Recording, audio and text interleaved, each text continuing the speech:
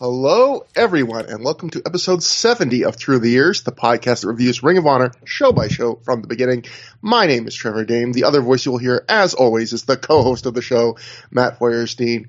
Matt, we are in, I don't know if this is quite yet the I don't know when they always say the phrase the dog days of summer, but what would be the dog days of summer? Would that be the early days of the summer? Would that be the late days of the summer? What are the dog days, Matt? These are like the puppy days of summer. Now I think the dog days are like, I always took it to mean like the dead middle of summer when it's hot and everyone is just like, oh, I've sweat so much. But you know, since you know, climate change and whatnot, that's all the time now. So we're always in the dog days of summer, Trevor. Yeah. All the time. This podcast is always about those dog days. But if you want to revisit all the various days that we've had on Through the Years, before I get to the show, I always like to do up top the quick little plug of just plugging our feeds, because again, if you're listening to the Pro Wrestling Only feed, but you just want to listen to us on our own feed, we have a separate Through the Years feed, ThROH. Just search that on your podcast app of choice. And if you're listening to us just on the Through the Years feed, but you should check out the Pro Wrestling Only podcast feed, because there's lots of great podcasts, old and young, past and present there. You should check that out. And of course, we are also on YouTube for the one or two people that continue to watch the shows or listen to the shows, I guess still. It's just still image with the voice, the recording of the show. We're also on YouTube. So with that out of the way, Matt. Next stop, TikTok. 30-second chunks. That's right. This is how old I am, Matt. I don't know if there's a limit to TikToks. I don't even know exactly what TikTok is, other than its videos. Same. Yeah, I really don't. I left the video, the tweet video style behind with Vine and whatever that WWE one was that they owned part of that flamed out quickly. Those were my ride or dies, Matt, and I just can't accept another one into my heart. I've tried too many, but you know, I just had the name of the WWE one on the top of my head, and then I lost it again. So so we're both old. Woo! But we always, at this point, I always like to cover the news happened between the last Ring of Honor show we covered and the one that we're covering tonight. And this episode, we actually have a fair bit of news that happened, or just interesting little tidbits, hopefully interesting. I'll go first off, Matt, to Pro Wrestling Insider. They wrote, in a surprising return, Jay and Mark Briscoe appeared for Hellaware Championship Wrestling in Delaware over the weekend, facing each other. The two had been out since August 2004, when Mark was injured in a motorcycle accident, hurting his shoulder. Ring of Honor came up with a storyline concussion to cover Jay's exodus from the company, as he was helping watch over Mark and didn't want to wrestle without him. When asked about the potential of a Briscoe's return, Gabe Sapolsky said, quote, "It caught me by surprise that Jay and Mark Briscoe returned to action, Delaware. I'm hoping they were just trying to get into ring shape to return to Ring of Honor. I have been in contact with the family, and there's an offer on the table for them to return to Ring of Honor. I haven't heard from them one way or the other. From what I hear, they are busy having fun as 21-year-olds and catching up on everything they missed the last few years because they were wrestling.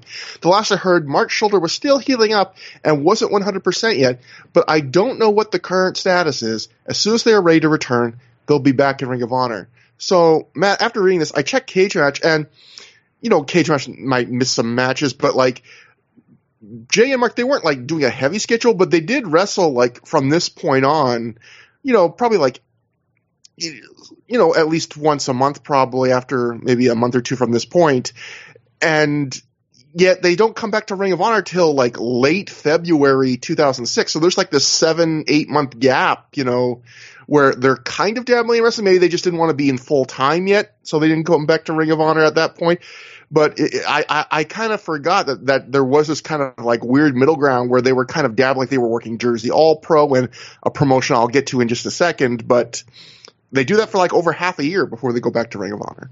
So it ended up being good for ROH, because by the time they got back, they were like on another level physically, and like intensity wise. So it actually worked out for ROH that they could sort of get their skills back and then some before they re-debuted. Yeah, and so that other promotion I was talking about, where they I think that during this run they became Jersey All-Pro Tag Champs, and they also became champs of an indie at this time. Johnny Cash, I believe, ran it, called Pro Wrestling Unplugged. And they were in the news with some Ring of Honor related news at this time too for a different reason. I'll go to the Pro Wrestling Torch. RF Video, headed by former Ring of Honor promoter Rob Feinstein, announced a deal to obtain partial ownership in the Pro Wrestling Unplugged promotion. After taking time away from the spotlight following the underage sex scandal in March of 2004 that drove him from Ring of Honor, Feinstein is getting back into the pro wrestling market by attaching his company, RF Video, to the rebranded PWU. Quote, PWU will feature a great mix of young and established indie talent to provide a fresh and entertaining show for wrestling fans, Feinstein stated in a press release describing the rebranded effort. RF Video is hungry again and wants to prove itself to each and every wrestling fan. Also stated in the press release, the new PWU will be based in Philadelphia, but the company will be seeking alternative venues outside of Philadelphia to run shows. The expected talent pool includes Jay Lethal, Azrael, Jack Evans, Homicide, Steve Corino, and other local indie talents. And then quickly going to The Observer, they wrote about the same story. As expected, Rob Feinstein announced as soon as his non-compete with Ring of Honor was over that he was going back to promoting wrestling with Johnny Cashmere's Philadelphia-based Pro Wrestling Unplugged promotion. The first show under the combined ownership will be July 30th at the Animal House in Philadelphia. Animal House? Anyway, and they're planning to expand out of the market. It only took a short period of time between the announcement of RF Video as co-owners and Feinstein talking about being back running a company and bad heat coming, like a few hours. Within the day, Cashmere sent out a subsequent press release apologizing for the misleading earlier release and claiming that it is RF Video that is part of the ownership group, but it is Doug Gentry representing RF Video and that Feinstein has no front office involvement in the company. The second release said Feinstein is only involved in tape distribution. No matter how it is publicly portrayed, it almost seems certain of some sort of a promotional war over dates and talent with Ring of Honor, which Feinstein was the original money behind, before largely being forced out in the wake of his being caught on camera by a Philadelphia news station as he was knocking on the door of the supposed home setup for a sting of people who contact underage boys through the internet. Dear God, Dave Meltzer, get a short sentence. Anyway. Also, Dave Meltzer, why do you have to make us explain that in such detail again? I mean, listen, we already spent like 7 hours doing it. The At Our Best episode for anyone that wants the most exhaustive podcast. 3 hours literally up top about that. But moving on, Dave finishes up with, for people who expect that nobody will work with Feinstein because of his publicity, well, this is wrestling, and you'll be in for a lesson. Maybe one or two guys won't, but social morality isn't a major issue in the wrestling industry. It's the doing business with people outside of wrestling that will be the quagmire for a company where it's publicly claimed he's involved in ownership. So, Matt, I don't know exactly, this is the Ring of Honor retrospective podcast, not a Pro Wrestling Unplugged retrospective podcast.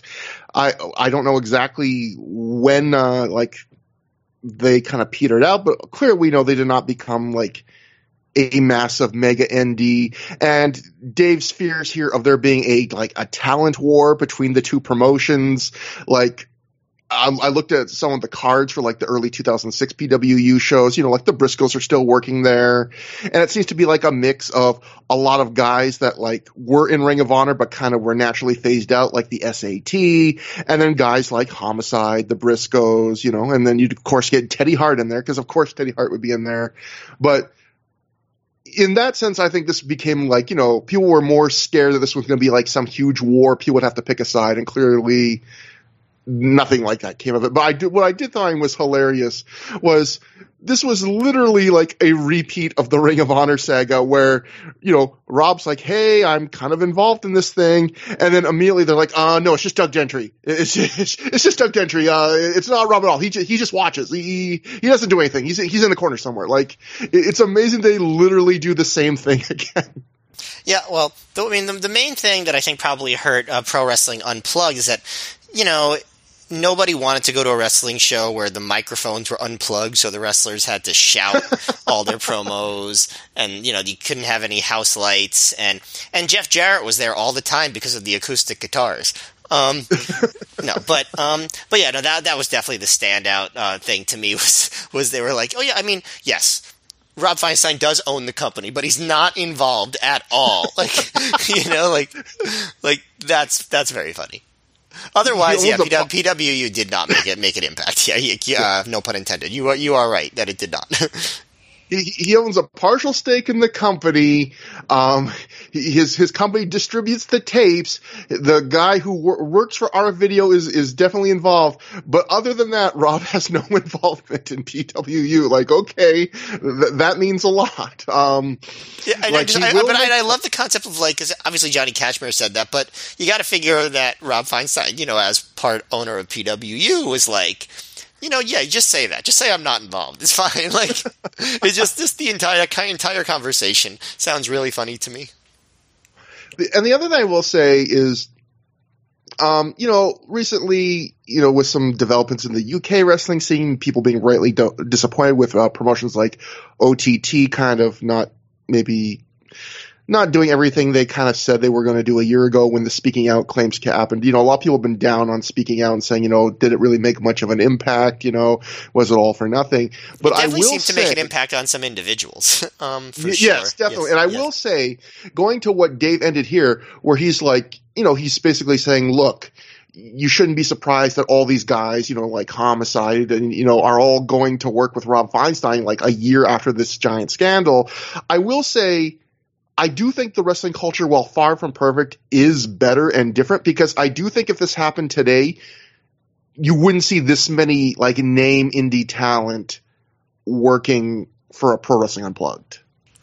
Like, there would be some people that cross the line, but I don't, like, if you look, there's, like, Steve Corino, Homicide, like, a bunch of, the Briscoes, Azrael, like, Jack Evans, like, a bunch of guys worked there, and everyone was just like, well, what do you expect? It's the wrestling industry. And I do think more guys today in that situation would be like, I'm not going to work for this place.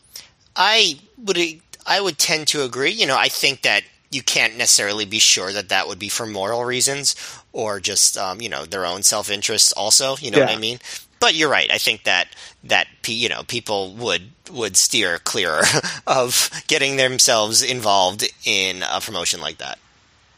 I mean, there would at least be heat. Like, I believe we hold people in wrestling out to a slightly higher moral standard, where back then I think Dave's reaction was just kind of the norm, which was shrug your shoulders and be like, yeah, it's scummy, but it's wrestling. What do you expect? Where now I think we expect like a slight bit more from wrestling, which is progress, when at a time when so many things seem to be sliding the other way. At least wrestling in my lifetime is a little bit better.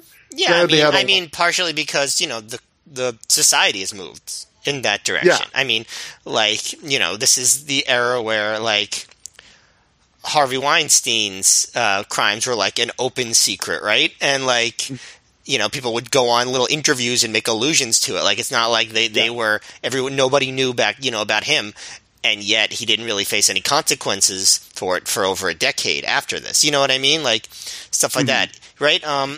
Bill Cosby. Yeah. Right? Yeah. I mean, that was another, again, that was an open secret, right? And until Hannibal Buress did his comedy routine about it, people really didn't. He didn't really get the scrutiny that you certainly would now for accusations like that. Mm-hmm. So it's not just wrestling, I guess, is what I'm trying to say. Yeah. And now that we've brought everyone down, we can feed them the dessert when we made them eat their vegetables. Now the more fun part of the news, which was something I kind of forgot about, but this was, and again, this is one of those stories which it seems sometimes we stumble on stories that become timely 15, 16 years later, because we're doing this not that long after like another wave of WWE releases. And of course, this is far from the first time. It's right around this time in Ring of Honor, in wrestling history at the time we're covering, mid-2005, WWE did a famous big, Black Friday. Oh, I don't remember if it was Friday, but one of those big days of releases. And Dave Meltzer did an entire little thing in an issue of The Observer at the time, going over each wrestler and where he thought they would go. So I've just taken the ones where he thought they might have had a shot at going to Ring of Honor, because I thought this was interesting. So going to The Observer, first he went to Charlie Haas. He said, major interest by 01 Max. Some in TNA have interest in him, but it's not a lock either way. Ring of Honor would take him, but there are questions about him being too big for most of their major stars, which it's kind of a funny thing to think. And of course, Charlie Haas would end up going to Ring of Honor, just not in the Gabe Sapolsky era. But and he didn't stand out as being way too big. Yeah, exactly. Yeah. And Ring of Honor would be booking Abyss soon. Yeah, So more Morishima. Yeah. Next up, another guy that's in the news right now, the Dudleys.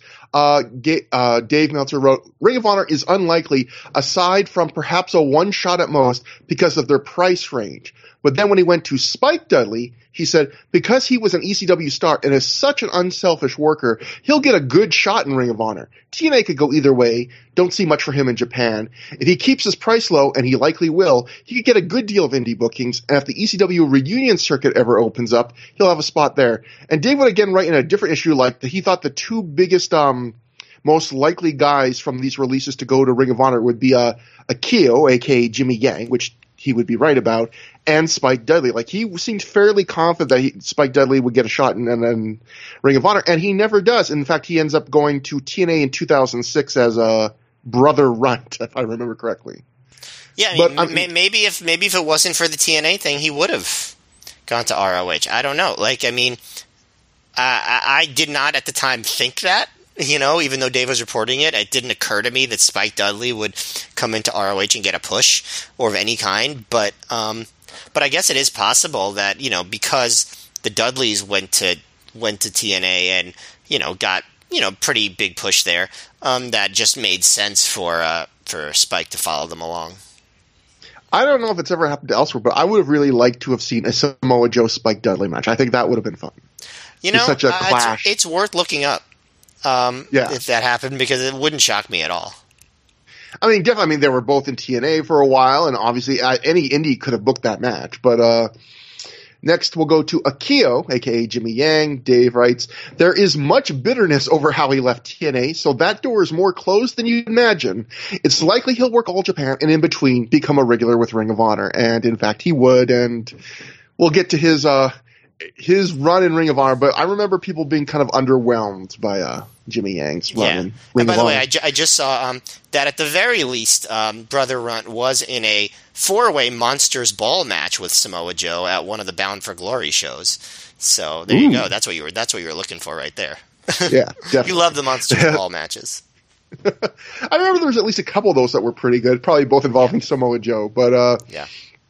But then there was also Ring of Honor was interested in one other guy that Dave didn't touch on here, apparently, going to PW Insider. Ring of Honor announced that they have opened up negotiations with former ECW World Champion Rhino, although I am under the belief he wouldn't be coming in anytime soon. Ring of Honor is interested in several of the released WWE talents to work with and also do shoot interviews. And in fact, the Ring of Honor website, they actually went so far as to write it on the website, because this is direct from the Ring of Honor website. Negotiations continue with Rhino, although no dates are set. Rhino recently watched several new Ring of Honor home releases and was impressed with the style of action. So this is another guy that does make appearances in the post-Sapolsky world, but another guy, you know, goes to TNA. I think he never comes to Ring of Honor during this era. It would have been interesting to see if there was a spot, like how he would have fit in with the world of 2005 Ring of Honor. In some ways, I think having TNA there to scoop these guys up actually benefited ROH, at least artistically. I don't know about for business, but like in the sense of it allowed ROH to not go overboard on all of these guys that were let go by WWE. Not that none of them would have been good, but you know, it helped ROH keep its identity as not the promotion that does that. You know what I mean? That just takes a guy when WWE lets him go and gives him a push because he was on TV. You know, that was TNA's thing. ROH got to actually promote a bunch of new guys. You know, they did it a few times with WWE guys. Obviously, we're looking at James Gibson right now as we review these shows, but it wasn't like that was an overwhelming part of their upper card ever. You know what I mean? Yeah, absolutely. They generally tried to bring in WWE guys that were like a fit for the company, which is why a guy like Rhino would be interesting, because like I'm not sure I could see it going either way. But a guy like James Gibson, you go, yes, he's a former WWE guy, but he's also just a natural fit for the product Ring of Honor is already trying to put on. But yeah, like a guy like Charlie Haas, you would look at and go, I don't think that's a natural fit. Like maybe it could have worked if the right gimmick or whatever, but like that doesn't feel like that feels like if they had brought him in, that you're just bringing him in because, hey, he's a WWE release. Right. But that brings us to the show we are covering today. The Summer of Punk continues with Sign of Dishonor. It took place July 8th, 2005 at the Sports Plus Entertainment Center in Lake Grove, New York, in front of a reported crowd of 750 fans. This was Ring of Honor's Long Island debut, I believe.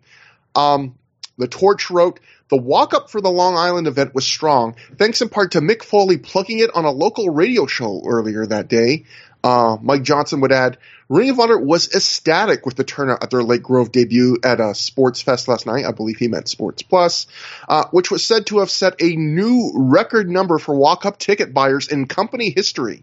Some of that was credited to a Mick Foley radio appearance on Long Island Friday morning, where he put over Ring of Honor in a big way. There were a lot of fans there to see Foley.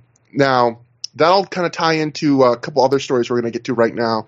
First off, The Observer, and this is something that they do not show it on the DVD proper, but this would actually end up being probably the most noteworthy thing to happen on the show. We'll go to The Observer. The biggest news from the show was the Kenta Kobashi announcement.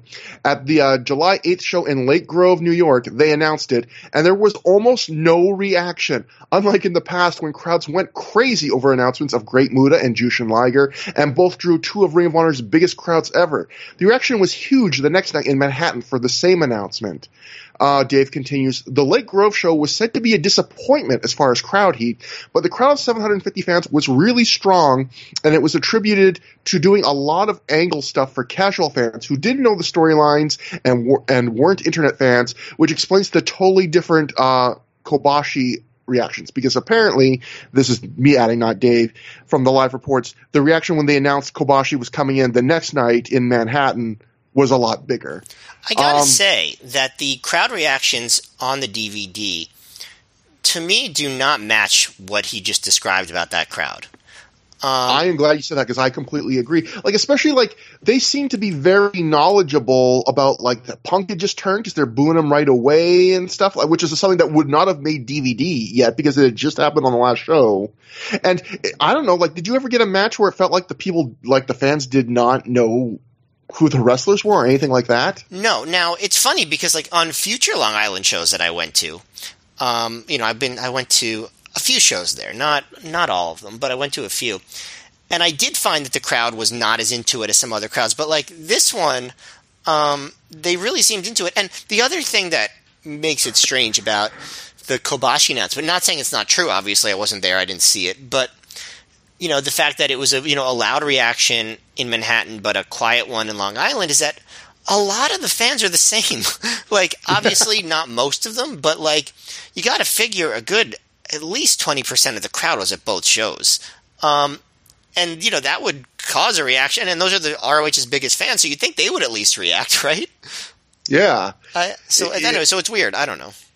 And clearly the fans who did end up coming to those Kobashi shows were, like, going out of their mind. So you would think the same fans that would go to those shows would probably attend earlier Ring of Honor shows, or at least some of them, and they'd be the kind of fans that they would also go out of their mind just hearing the announcement that he was coming to Ring of Honor. But yeah, I mean, I can vouch for the fact that it was a very loud reaction in Manhattan the next night. Yeah. That is the only thing I can confirm about this. But yeah, no, listen, if this was a dead crowd, then on DVD, for whatever reason, the acoustics of this building was really flattering, because it did not seem like that. And we've reviewed shows that didn't have great crowd reactions, and this is not one. I would say this was a, like, slightly above average crowd. Like, not even average. I would say it's a decent, they seem to know everything that's going on. They're consistent, and they're consistently into the show. It's not like they're into one or two matches. There's, like, there's decent reactions for everything. And so finally we set up the opening segment with another little clip from The Observer, where Dave would write that the gimmick for this show, the July 8th show in Lake Grove, where CM Punk makes his presumably final appearance, is that Punk will show up that night and hand-pick his opponent to defend the title. So that was the big selling point, which was first show after the whole Summer of Punk storyline kicked off. They didn't even announce, an opponent for Punk, and as you can see from Dave's threading, a lot of people like Dave still thought that, like, this was going to be the last show, and again, they would be fooled because clearly Punk was going to do a few more shows. But we open with CM Punk making his way to the ring, no backstage promos, but everything has changed about his act because Punk's hair is now jet black with purple highlights. He's wearing a suit. Most importantly, though, Matt, he doesn't come out to Miseria Cantare by AFI, his usual theme music. He comes out for the very first time, I believe, in his wrestling career, Cult of Personality by Living Color. Some people are cheering him. Others are chanting, "Fuck you, Punk." Punk verbally spars with a girl in the front row and says, "You want me so bad." And she makes a great, disgusted, repulsed face at that. Punk gets in the ring. He grabs the mic. We get a dueling "shut the fuck up" CM Punk chant. So crowd is split at this point for him. Punk says people don't deserve an explanation for what he did on the last show, but he can't resist. And after all, what kind of evil genius would he be if he didn't tell you his master plan? He says his master plan, though, has already come to fruition. He says he has to tell another story about it to explain it. A year and a half ago, he was working for a company called Total Nonstop Action. And, of course, that immediately gets a "fuck TNA" chant. Punk says he and some friends there were told that they could no longer work for ROH. He says he, Jerry Lynn, AJ Styles, and Christopher Daniels all decided to have a meeting late one Wednesday night in Nashville. He remarks that on that night in this meeting, AJ was NWA champ at the time, a title that Punk says current means nothing compared to the one he himself currently holds. Punk then says that AJ could barely eat and couldn't look Punk in the eyes because they had all agreed at that moment that if they could all stuck together, they could work for Ring of Honor. They could work for wherever they wanted. Punk says he's faxed a part of his TNA contract to TNA's office with a part of it highlighted, and that part was the part that said he could wrestle for whoever he wanted as long as their name wasn't Vince McMahon and they weren't running a pay-per-view. Punk says he told AJ that he was the champ, so he had all the power. TNA would have to listen to him on stuff like this. Punk says everyone at this meeting they had looked at him in the eyes and said, "We're with you, Punk. We're all going to stick together." And Punk says that was the moment that he knew was the nail in his coffin. He stuck with Ring of Honor, and he says there wouldn't be a Ring of Honor for AJ Styles or Christopher Daniels to come back to now without him. This actually draws applause from the crowd. This is a face moment for the crowd. And Punk asks the crowd who they think built this country. I mean, the company, not the country. The crowd chants Joe. Punk gets angry. He says, was Joe the one training the kids? Was Joe the one eating and sleeping Ring of Honor like he was? Daniels, Styles, and even Low Ki turned their backs on Ring of Honor while he stayed, and he got shit on for his troubles. Punk says the fans didn't appreciate him. They were always saying things like, "When's AJ coming back? Low Ki throws nice kicks," or "Christopher Daniels is so great." Punk says he compares himself to Atlas with everything being on his shoulders. He built the young guys. He showed them the way. He gave the loser fans here a place to come every Friday and Saturday night. He says the fans turned their backs on him. They said he wasn't qualified to run the Ring of Honor wrestling school. They said he was sloppy. Punk says he was the backbone of this company, and now he's the most important champion in the entire world. At this point, Punk brings up that he got an offer from WWE. This does get some boos from the crowd. Punk says the fans started chanting, "Please don't go," once the word got out that he had this offer. Punk says he wants to hear this chant now from the fans, but instead the fans now just chant, "You sold out" again. Punk says fans doubted he signed a contract. They doubted his talent when he's the greatest wrestler walking the world today. But he says the fans are right. He hasn't signed a contract yet. He then proceeds to pull out what appears to be a WWE contract out of his suit. He shows it off to the crowd, and you can't see it's like a one-sheet page with a WWE logo on it. Punk calls it's his key to freedom, a way to not have to see these fans anymore. He wants Bobby Cruz to hold the Ring of Honor World title so that he can sign the WWE contract on it. Cruz says there's no way in hell he's going to disrespect Ring of Honor like that. Punk says that's fine. Have fun on the indies. He moves on to referee Todd Sinclair, who's also in the ring at this moment. He wants Todd to hold the belt. Sinclair also refuses. Punk says he figures these two might grow a spine tonight, so he calls in his student, Shane Hagedorn, from ringside to hold the belt. Shane does this gleefully. He's got a big shitting grin on his face. He holds the belt for Punk. Punk signs the contract on the belt. He says he has to get the contract notarized. He asks if anyone in the crowd is a notary republic, which kind of made me laugh. Punk signs the deal. The crowd chants, "Na na na na, hey, hey, hey, goodbye." And when he's done, James Gibson appears at the entranceway. He's taping up his fists. He runs to the ring. He hits Shane Hagedorn with the Gibson driver as Punk flees to ringside. Gibson screams at Punk as the crowd chants, "Jamie." Punk laughs and backs away when Christopher Daniels walks up behind him and attacks him. Punk at this point runs back into the ring, trying to get away from Daniels. Both Daniels and Punk chase him. They get in a couple brief licks in the ring, but then Punk again flees back into the crowd. So this was like a 12 to 15 minute opening segment. I was going to say, that's got to be the longest promo you've ever transcribed, and you did a really great detailed job on it. Yeah, I mean, it was long, and Ring of Honor, this wasn't something they had never done before, but this was a very rare thing to do. Like, I don't think they had ever done it quite to this length. I think it's got to be the longest opening promo by far ever in ROH history at this point. Yeah, like a Raw style main eventer comes out, sets up the entire night, does a long promo explaining things. The one thing he didn't do, though, you said sets up the entire night. Was it ever mentioned that he was going to defend the title and he was going to announce later who it was? Like the commentators mentioned it, and it was mentioned, like in the hype promotion for this show. But did he ever say it in his promo? No, it's not. I guess maybe you're supposed to assume it with Todd Sinclair being in the ring with Bobby Cruise. Like maybe the crowd supposedly are supposed to already know it based on the promotion for the show. But it's weird. I think he just kind of forgets to say that. But obviously we just saw probably one of the two most famous Punk promos in Ring of Honor history. The show previous, and along with the famous straight edge one on Raven. But this promo, I feel like the promo isn't remembered as much, but everyone remembers just the visual of Punk signing the contract on the title belt. But what do you think about the promo itself here? Well, I think Punk's mic work on this show, and that includes the stuff he does later, is comparably good to what he did at the last show, at the Death Before Dishonor show, and actually might be the best I've ever seen. He's obviously one of the great promos of this generation. Maybe the greatest promo probably in the U.S. of this generation, and he was as good on this show, in my opinion, as he'd ever been. I thought he was fantastic. I thought this was I wrote this was like a Raw opening promo back when Raw was good a lot of the time, and you were sort of looking forward to Raw opening promos, which, believe it or not, that was briefly true. Didn't last super long. We were talking about being old earlier. Nothing dates us more than us remembering when Raw opening promos were good. No, but seriously. People were like, oh, I didn't know these guys were 50. Yeah, no, but seriously though, there was an era where we would, as wrestling fans, be really excited to see the week-to-week updates of storylines. It was that episodic. And when the Raw opening promo started, we'd be like, yeah, what's going to happen now? We're so excited to watch it. That's legitimately true. And actually, this CM Punk angle, to me, is one of the few times in my entire life as a wrestling fan that I could remember being an angle being so episodically compelling.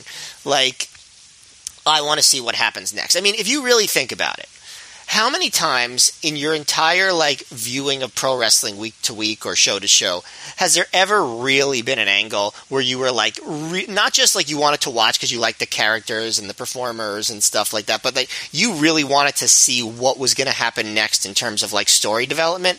A few times in a row. I can't think of too many. The NWO early on, Austin versus McMahon early on, Austin versus the Bret Hart and the Hart Foundation thing early on.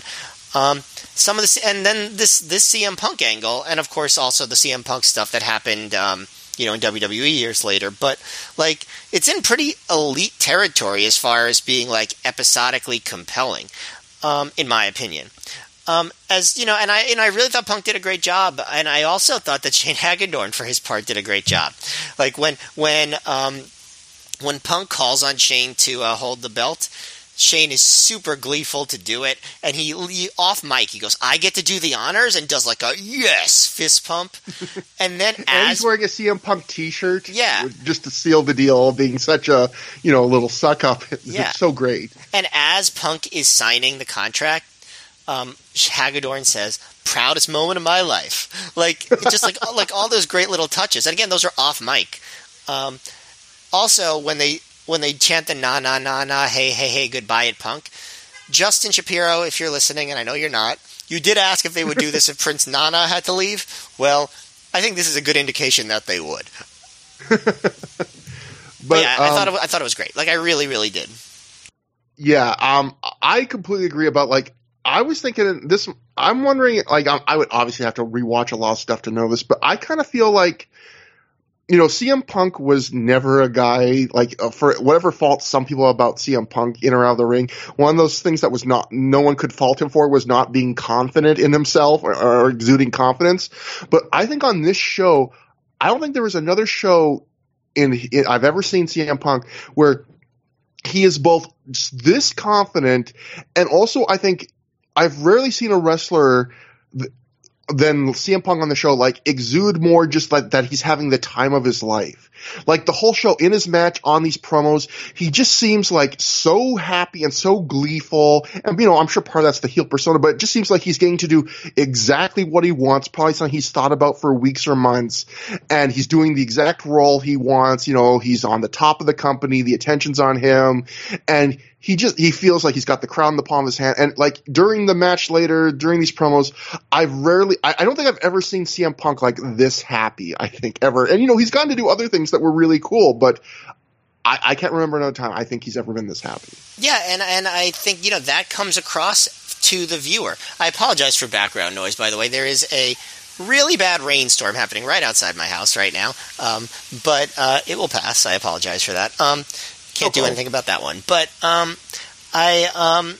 as far as Punk, yeah, he loves it, and it rubs off on the viewer. Like it just makes everything he does that much more impactful. The one thing I will say though, his suit was not very well fitted. Now when you see him wearing suits and stuff like that, like in future, like WWE Hall of Fame stuff like that, he's much better fitting suit. So I wonder if that was like a product of just that's how people wore suits in 2005, or if it was just a badly fitting suit.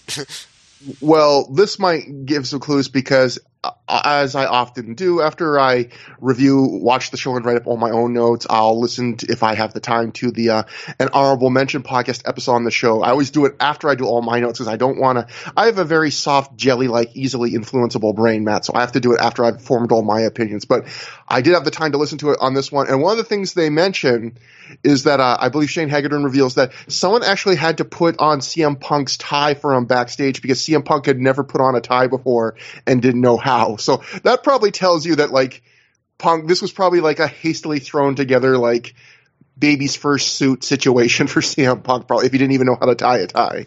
That's a fair point. You're right. Yeah. That's good to know. I did not know that.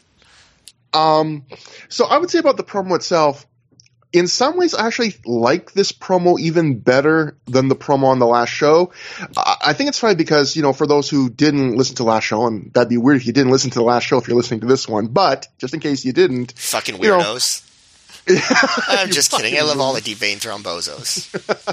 But, I really like that promo, and obviously it's a legendary promo, the heel turn Punk promo on the last show. But I did have a couple complaints, and my one biggest complaint was it didn't feel like a personal promo, and Punk usually, and most good promos kind of feel like there's some bit of conviction. It felt very much like an evil supervillain promo. And you correctly, I think, pointed out to me, that was kind of the point, was Punk was doing a more over-the-top heel villain that he had never done before. And I think, he really confirms that for you here, where he actually literally says, like, I wouldn't be an evil genius if I didn't explain my plan to you. So he's very aware he's playing like the movie Bond villain, I'm going to tell you what I've done to you now promo. But the thing I liked about this promo is almost like he answered my criticism of that last one, because he still does the evil genius thing.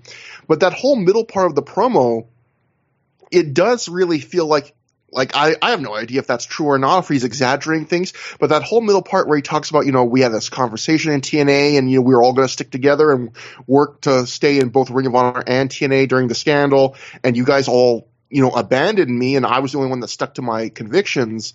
Like, that all, like, when he's cutting that promo, it sounds very real, and I think it's interesting, like, when you watch this promo, it's, again, like the last show, he very easily could have gotten even more of a heel reaction if he had just done the classic simple thing of sucking up and going, oh, I love Triple H. I can't wait to work for Triple H. All this stuff. And in this promo, his whole way to get to the kind of the heel reaction is not like, I'm selling out, even though he is getting those kind of chants in the crowd. It's the fact of, you didn't appreciate me enough. All these other wrestlers that you're cheering as much or more than me, they left the company behind. I didn't. Why don't you appreciate me like them? It's an interesting angle he took to kind of get to it. And so I really like that. But then it also brings up a criticism, which is, I think you watch this whole run, Punk is clearly wanting to be like a heel-ass heel. He wants to be super duper heel. But this promo in the middle, and there's a moment or two even from the crowd on this show, even though most of the show, like, they're booing him. But like that Impact stuff in the middle, you're kind of like, that's a face promo in the middle. You're like, hey, yeah, he actually did stick around. Like, it sounds true. And, to a Ring of Honor fan, you should admire him for that. And even like at the end where he's signing with WWE and he's still calling the Ring of Honor title the most important wrestling title in the world. Like he was still kind of doing things that were kind of face-ish that, that's my one quibble with this promo is just that. Sorry to interrupt. Do you really think it would have been better if he didn't do that though? Well, no, because I think it would have lost the, again, the part of the promo that I also think was its strength, which is that he had such conviction and was doing something that felt real and based on history. Right. No. But it is interesting that, it's a heel character, but what he's saying really does ring true and seems like an admirable thing. Don't most of the best heel characters have an element of that, though?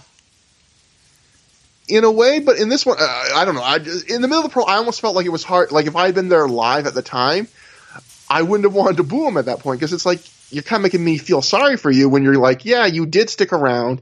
You did lose bookings in TNA. If what you're saying is true, that these other guys kind of implied they would stick together with you and then kind of just left you on your own, and you're the only one that really faced them the repercussions, like, that does engender sympathy at a time when he's literally calling himself like an evil genius and wanting to be like the big heel. Yeah, I guess I just disagree as far as like what it takes to be a great heel. Like I think the best heels most of them do have an element of that. Like they're not just pure like loathsome there's depth to some of the best heels, and that makes you hate them more. The fact like, fuck, you're right, but I hate you for it. And I think Punk does a good. I really think that he just plays this whole thing perfectly. I guess that's kind of like what I'm trying to say. Like I really admire the way he does this so much that I think every little nuance to it, including what you're saying, actually adds to the presentation. And I'm not sure if every single show will be equally as perfect in my eyes, but at least for this show, I thought he played everything perfectly. And one other thing I wanted to respond to, because I thought you made a really great point about like how many times in wrestling have we been like tuning into a show to see like how a storyline progresses, to be on like the edge of our seat for that. And I think it's pretty wild when you think about this is probably one of the only times in Ring of Honor history where they felt confident enough in a storyline where think about like they sold the show where they were just like, we're not going to tell you what the world title match is going to be. Like in storyline, we don't know. And they still, they drew a good crowd, obviously. Yeah, way above average crowd, yeah. They're attributing some of that maybe to Mick Foley and a big walk-up, but still, it's like they felt, so confident in this story that for this weekend, they were like, we're not even going to announce matches for Punk. In fact, they were trying to make people think that he might not even be on the Manhattan show the next night. It's funny because, sorry. Oh, no, you go on. This is, to me, the only weekend of this entire angle, and maybe the one in Connecticut too, but it really feels like this is the only weekend in the entire angle where the people who went to these shows really thought that this was probably Punk's last show or last weekend on both nights. Because I think after this, people sort of kind of looked at the calendar and were like, probably going to Chicago, like they were setting up with Daniels, with Joe, with Gibson, even with Cabana a little bit. So there was, but I think on these two shows, it was easy to forget. A lot of us, I don't remember what I thought, but a lot of people believed, like, oh, Punk is going to lose the title on this show or the next night, and so that changes the dynamic a bit too, in a really interesting way. And I think it really enhances the main event, in a way that maybe it wouldn't have if that match had been booked another way.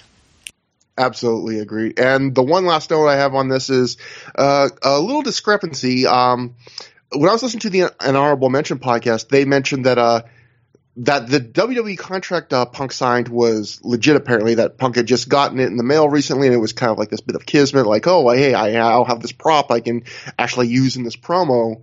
But Mike Johnson, recapping the show for PW Insider, wrote, Punk then whipped out what was supposedly his WWE deal and signed it atop the Ring of Honor title belt.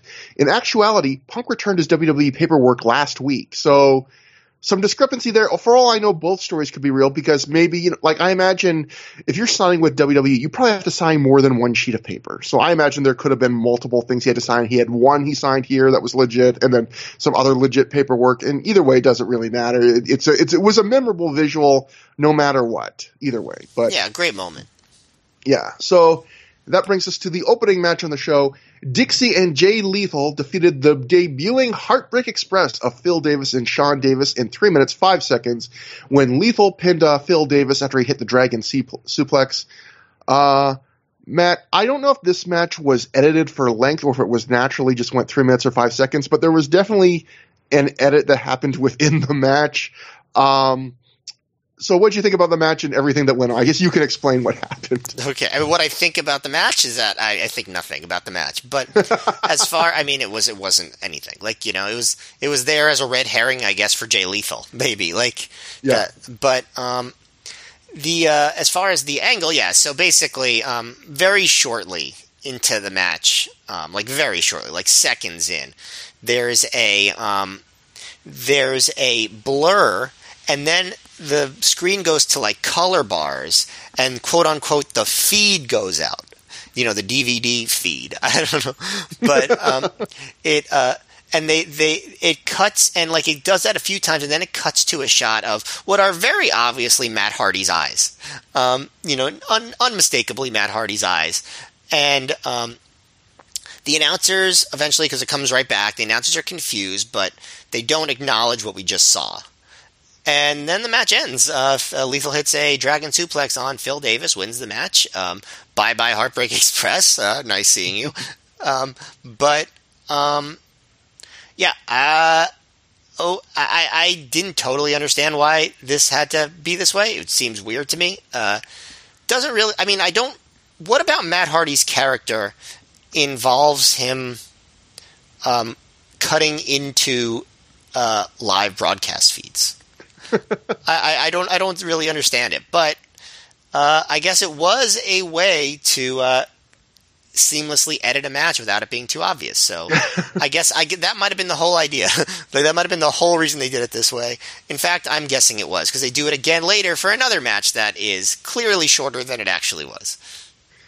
So, for those who don't know, the Heartbreak Express, they were like an FIP mainstay tag team, and to explain their gimmick, it's basically, imagine it's a heel act, imagine like a big overweight guy and like another skinnier schlubby looking guy, and they're dressed in like pink and purple, and they're acting like they're both two Rick Rude, like heartthrobs, and they were kind of like a regular act in FIP, and they obviously got a little bit of work here in Ring of Honor, but people thought, maybe the Ring of Honor crowd wouldn't accept an act that was kind of bigger on gimmick and more old style. Were they ever on another main show for ROH?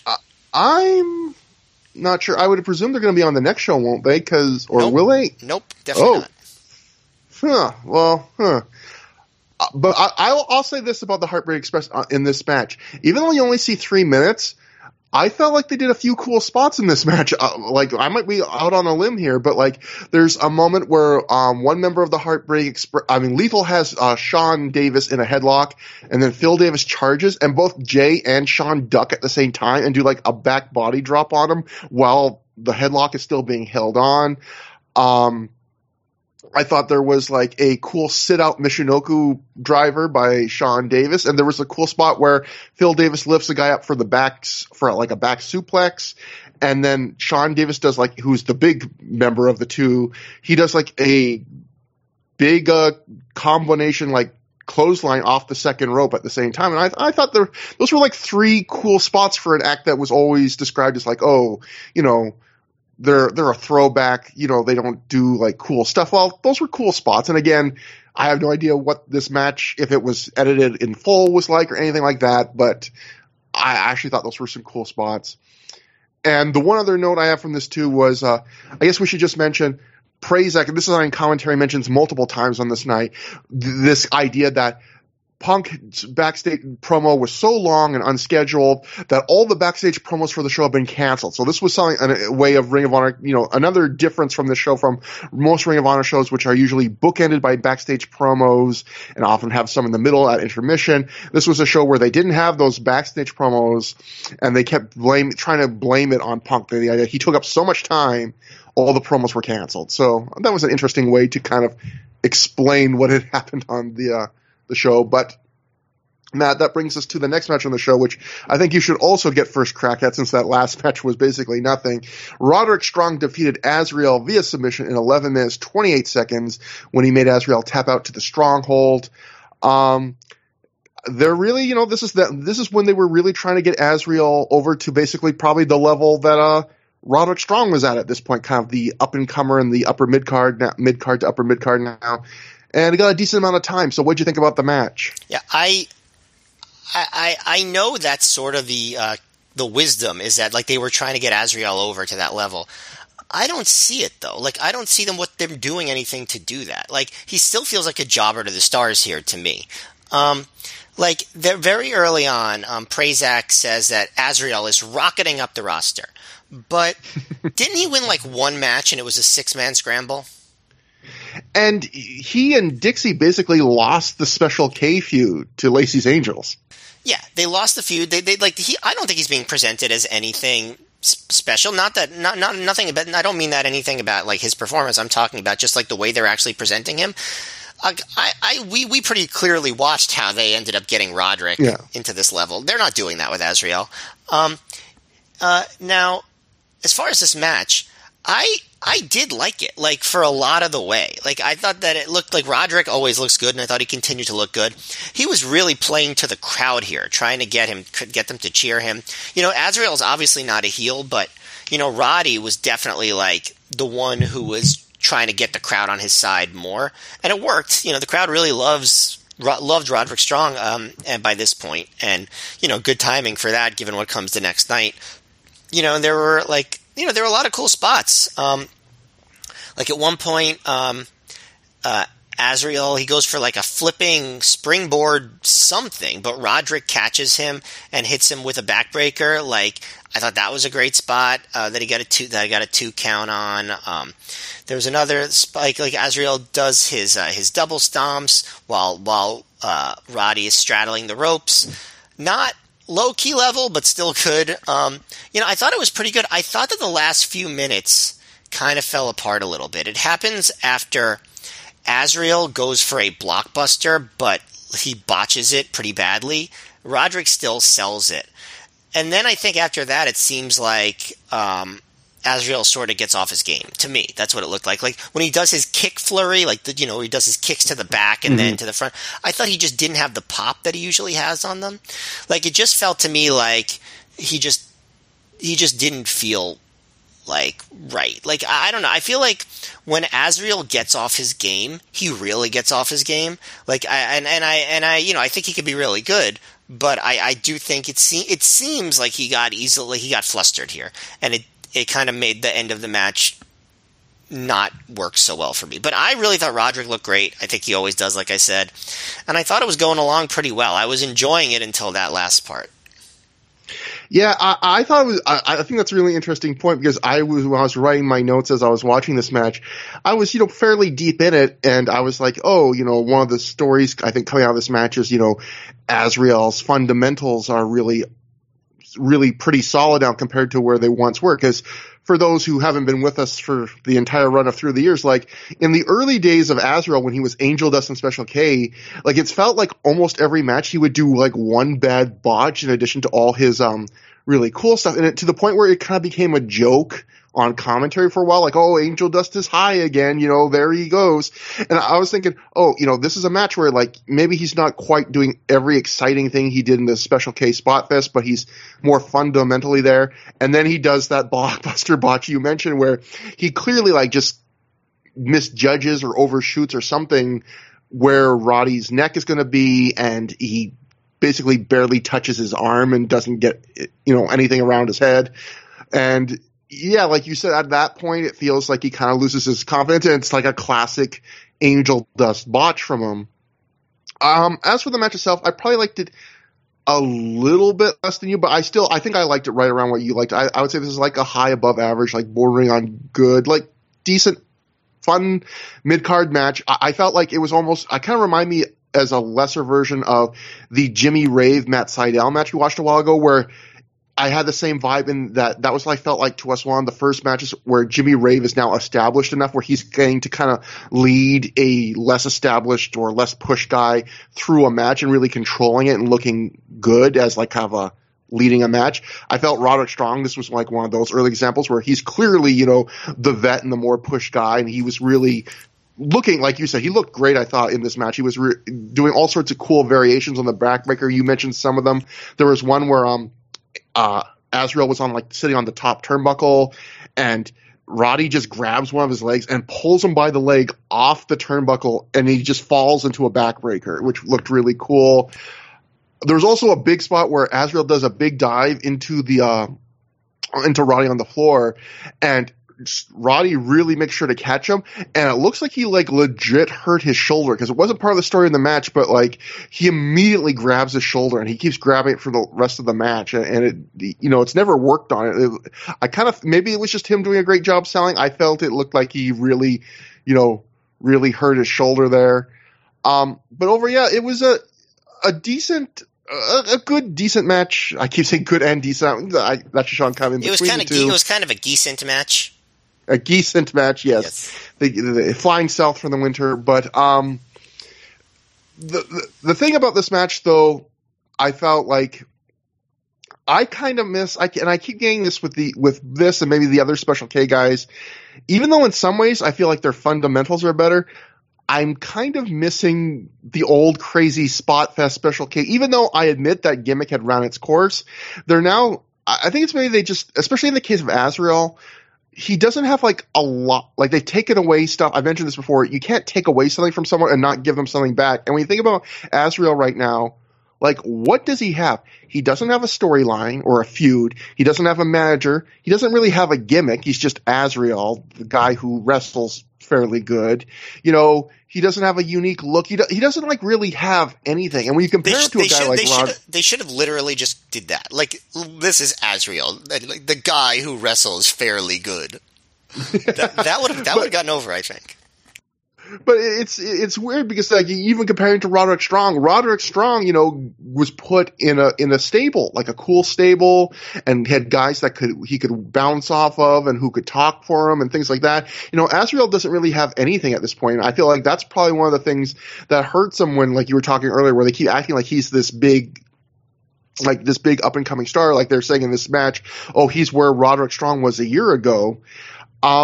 But yeah, Roderick Strong had stuff to do and people to work with, and Azrael's just getting thrown out there. And like you said, he's not even really winning. He's not winning. I mean, he won that one. He won that one scramble match, and remember they cut away immediately. You didn't even get to process it. So yeah, the idea that he's really on fire. I mean, well, they're doing a terrible job presenting that. And that's why I don't really buy that they ever actually really tried with him. I'm not saying they should have. I've only really watched Azrael in ROH, so you don't really get to see all of his upside potential there, but they aren't. It's weird that people think that they were giving Azrael a push, because they weren't. They were just putting him in more singles matches. Well, we'll get to later another guy who they talked about on commentary as if he was a big rising star, but the booking of him was completely different than that. But first, I guess we should mention, after the match, Alex Shelley, another guy who was completely, I think, unannounced for the show, runs in. He lays out Roderick Strong with the shell shock. He gets a very nice, loud chant of his name for the surprise appearance. And this was a show, again, we've talked about this in the past. I felt like Alex Shelley was surprisingly over as a babyface. And this is kind of weird knowing that he's on the precipice of a big heel turn. And I do feel like, even though I did like Alex Shelley in the Embassy, and I even like kind of the justification for his heel turn, I do think they left something on the table here by not really giving Alex Shelley a babyface run after being booted from Generation Next. Yeah, I remember being pretty disappointed when he turned heel, because I was getting into him as a babyface. And I think part of it might have been Shelley at this point wasn't on every show. Yeah. And so maybe they didn't want to go with him as a big babyface because he wasn't going to be as consistently there as some other guys. That was sort of my take. Even once he joined the Embassy, like there were a number of shows that he missed during that time.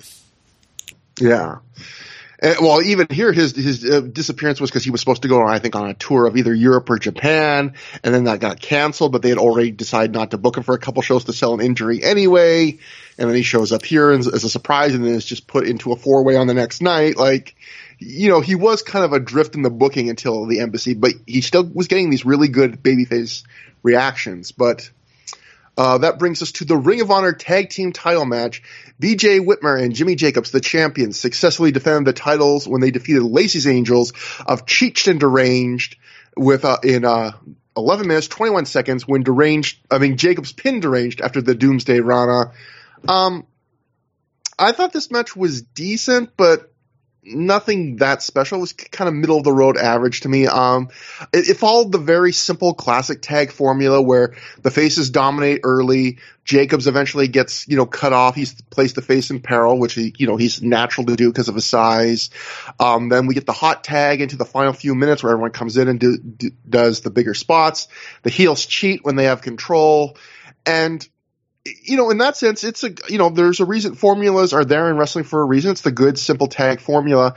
But because so many matches do it, I felt like there's also a lot of matches to compare this to. And, this was just an average version of that formula.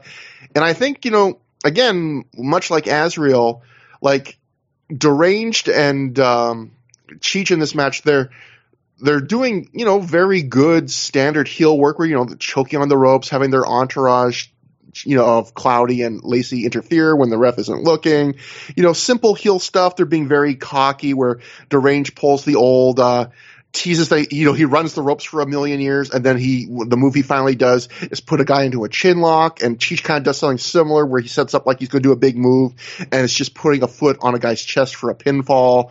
So classic heel stuff, but I still miss, I feel like the trade isn't good because they're kind of doing standard heel stuff, and in return, they've kind of pared back a lot of their just crazy Special K high flying. There's still some of it. They do like the springboard Doomsday Ace Crusher and stuff like that.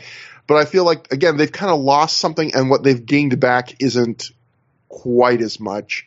But it was still a perfectly fine match. I think it was also probably hurt by the fact that I don't think there's a soul alive that believed that,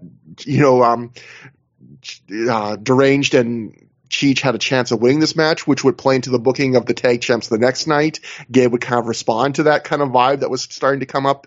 But what did you think, Matt?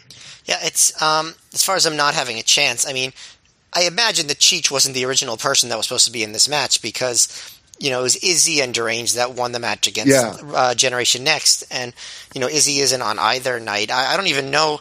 If he's ever in ROH again, it's only like one or two more times, Izzy. I guess that's kind of true for Deranged also, now that I think about it. It's another match where I probably liked it very slightly more than you. I thought the ending sequence was fun. I think that Jacobs and Whitmer, have good double team moves and they do a good job. And I think that makes the match good.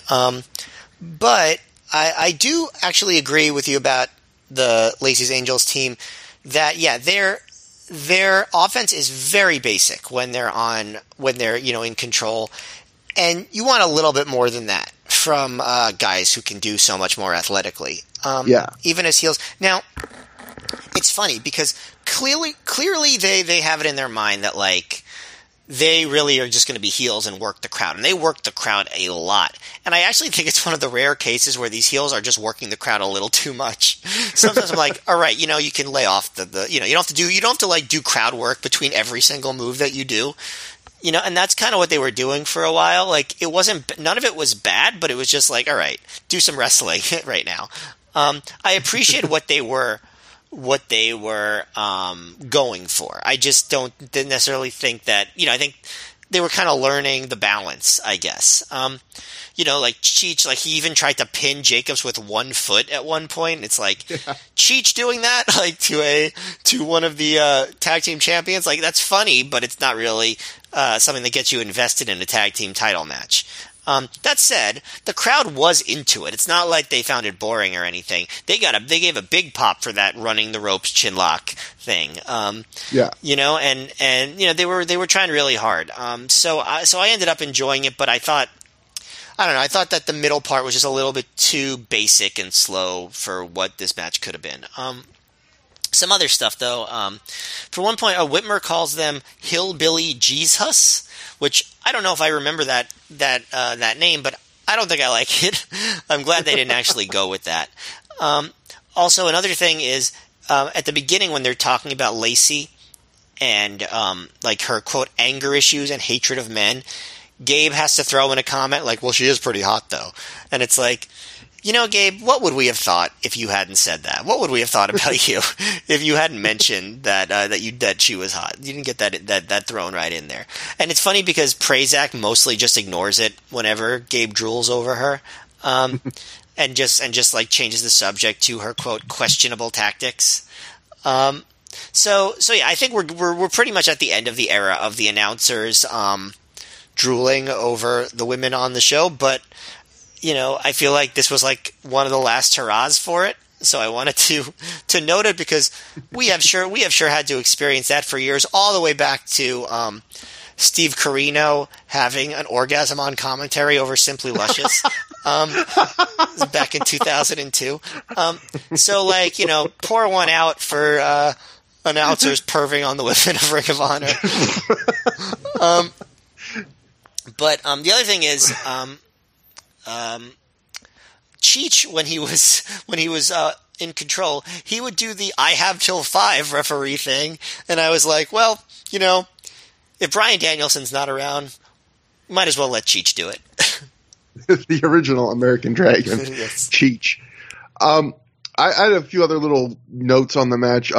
First off, I do think it's amazing, and I kind of agree with you. There was almost too much crowd work. It's amazing that it's you saying that though, or both of us, because we're like about as big a deranged fans as there are, at least when it comes to Ring of Honor, I think. And he's probably one of the best guys on the indies when it comes to crowd work. So when we're like, maybe a little too much, that's saying something, I think.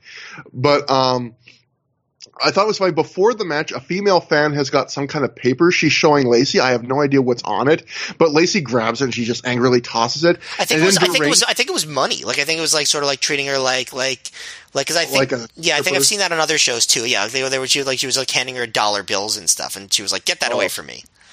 So she's like backseat boying it, and anyway, Deranged then grabs it and he sticks it in his mouth, but then he kind of chews on it, and then he eventually spits out in a moment that felt kind of like real, like he realized, oh god, like I've stuck this money, I guess, in my mouth, and this is highly unhygienic and probably not a taste sensation. Is that more or less gross than kissing the ROH canvas? They're close to even. Maybe if it was Canadian, I think I read a story recently where they said Canadian money is like the dirtiest money apparently in the world, or among them for some reason. So that's a Canadian dollar. Yeah, I don't know why. I don't know if that means drug particulates. I don't know if that just means bacteria. I know we in the recent years we've switched to that newfangled plastic money. Maybe that has something to do with it. But anyway, I also mentioned Jacobs came out in the oversized matching hoodie with BJ again, and they're really back to trying to sell him as more of a comedy guy in the Odd Couple team. Like I even did this thing early on where Deranged flexed to start the match, and like Jimmy stumbles backwards out of Deranged's muscles. Like again, he's really total comedy here. They do a spot later in the match, which is actually a really cool spot where BJ just like grabs Jimmy and swings him around like a weapon. And then when he's done, he just tosses him like hard to the mat like he's a sack of garbage, which again, they're kind of bringing, big guy, little guy dynamic. There was also a couple of weird, ugly spots in this match. There was one where BJ tosses Cheech straight in the air, and it looks like Jacobs was supposed to like spear him out in midair from that spot, but instead he just kind of is able to like spear his leg, and she kind of falls awkwardly on top of Jacobs from that.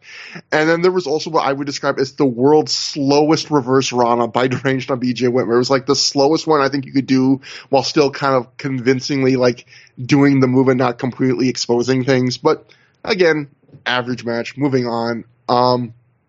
We then get clips of Jimmy Rave's entrance for tonight as a Gabe voiceover tells us they're only showing us a clip because Prince Nana's treatment of Jade Chung was so despicable and abusive that they can't show it on Ring of Honor video. Gabe then says that the Outcast Killers quit the embassy because of her treatment and offered for Chung to leave with them, but she said no. And at this point, it's weird that he did a voiceover recapping that, because when the voiceover then cuts out, we then clearly get the last half of the angle he just described, because we're coming in right after the Outcast Killer mic work. It's clear. And Nana's telling Jade if she leaves with the Outcast Killers, she's through. She'll be back to eating canned tuna. Jade just puts her head down and she walks behind Nana. And I guess we should mention, Matt, that I think apart from like a match on a do or die in the next month or so, this is it, I think, for the Outcast Killers in Ring of Honor. So a not very glorious end to their run, where basically their gimmick is basically saying like, you're being too much of a jerk, Nana, even for us. Come with us, Jade. Her saying no, and then them just disappearing. The first of a bunch of long-timers disappearing over the next few months. Between these guys, Izzy and Deranged, Dixie, Carnage Crew, they're all going to be gone within like 3 months of this show. And I guess this is like it's a big roster undercard turnover moment. Sort of, I guess, similar to what we got after, the AJ and Daniels left in 2004. There is something weird about how they keep they're really hyping, the Jade Chung angle about there's something weird about them saying Prince Nana's treatment of this woman was so abusive, we can't show it on our home release. Yet Prince Nana also does not get fined. He does not get fired. The abuse just continues. Like, it's a weird line they're walking where they're trying like it's the worst thing in the world while also not acknowledging that the company that's employing him is doing nothing to stop it. Like, it's a weird mix. Yeah, that said, if you listen to the last show, you know how critical I am of this Jade Chung's angle. Like, I thought it was horrible. I still think it's really bad. That said, and I know it's going to get worse. On this show, the presentation of it was a little bit easier to tolerate because they treated it, at least verbally, like such a travesty. And multiple times on commentary, Gabe says he's embarrassed to be associated with it. The Outcast Killers walk out over it. At least, and again, this is a minor compliment, because I still don't think that it was, go listen to the last show if you want to know my thoughts on it overall. Yeah. But I feel like it was a little bit easier to swallow on this show because they at least they rebuked it more strongly. I guess is what I will say. It didn't distract from everything else going on the way that it did on the previous show, because they at least paid lip service to the idea that it was about without any gross CM Punk comments kind of undercutting the outrage. You know what I mean? Yeah, no one this time was saying something like, "Oh, she likes it," or AJ Styles yelling in her face, as the babyface. Exactly. And actually, that brings us to our next match, Matt. Perfect lead-in. AJ Styles defeated Jimmy Rave, who was escorted to the ring by Jade Chung, Mike Cruel, and Prince Nana. He won via pinfall in 16 minutes 40 seconds when he countered the Rave Clash into a roll-up. So, Matt, the AJ Styles Jimmy Rave feud is back. We saw them wrestle once before this. We're going to see them wrestle in a singles capacity 2 more times after this. But what'd you think about this one? I think I like this a bit more than their first match. I think AJ, because he wants revenge, he's more aggressive at the beginning, really aggressive, which I thought is, that's the way you want to start a match. That's a part of a feud, and the crowd's really hot for it early, and so Rave very quickly runs away and begs off, and AJ runs after him and kicks the crap out of him, and at one point when Rave is begging off, AJ just boots him in the chest and sends him flying backwards, which I've never really seen on a beg off before, and I thought it was really cool. And just hitting a bunch of repeated backbreakers, And like I just sometimes when you get these matches where it's like, well, why are they just wrestling when it's they hate each other so much? Like AJ was playing it exactly like he should have for a match like this. I also noted during this early part of the match that Gabe mentioned how admirable it was for the Outcast Killers to give up their, quote, guaranteed jobs to stick up for Jade Chung. And I was like, well, hint, hint, Outcast Killers, if you didn't know before the DVD came out, you just gave up your chops. The one negative I will say about the way they talked about with Chung, obviously besides the obvious ones, is that they were still doing a bit of victim blaming. Like they were like, why is Jade Chung even sticking with Nana? And I'm not sure if we ever actually get a satisfactory answer for that from the company, from the angle anyway. But Gabe keeps saying, like, take the camera off of Nana pulling Jade Chung's hair. They don't take the camera off of it, but at least he's saying so. AJ, for his part, doesn't really seem to care too much about what's going on with Jade Chung. He's just beating the crap out of Rave. And Rave actually gets, like, no offense for, like, I don't know, 6-7 minutes, would you say, of the match? Like, does that sound about right?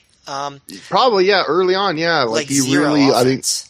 I think the opening where AJ is real pissed off, like he's dominating. Like early on, Jimmy Rave is even like running to the entranceway, trying to basically leave the building, and AJ grabs him. Like he completely, dominates that opening. Yeah, exactly. Then early on, when AJ finally loses control is when he goes for the Styles Clash. But the Rave's counter is actually one that another one I don't remember seeing before, which is Rave's head is between AJ's legs, and he just like headbutts himself backwards into AJ's groin. Like that's a unique counter, and then he follows it up with a baseball slide, and now he's in control. Of the match, and he hits a big clothesline to the back of AJ's head, and AJ takes a bump like on his face, on his nose. Like I don't know if that was intentional or not, but it looked pretty bad. And that Nana gets cheap shots in, and it's funny because at one point during the match, Gabe is on commentary. He says after this he's going to go to the back and quote deal with CM Punk. And I'm like, is he admitting he's the promoter on this show? Like, I thought that was weird. But as Rave slows things down, he's not really working on AJ's body parts. Like he's just sort of like slowly, methodically working over AJ. Eventually, he starts to target like the midsection a little bit.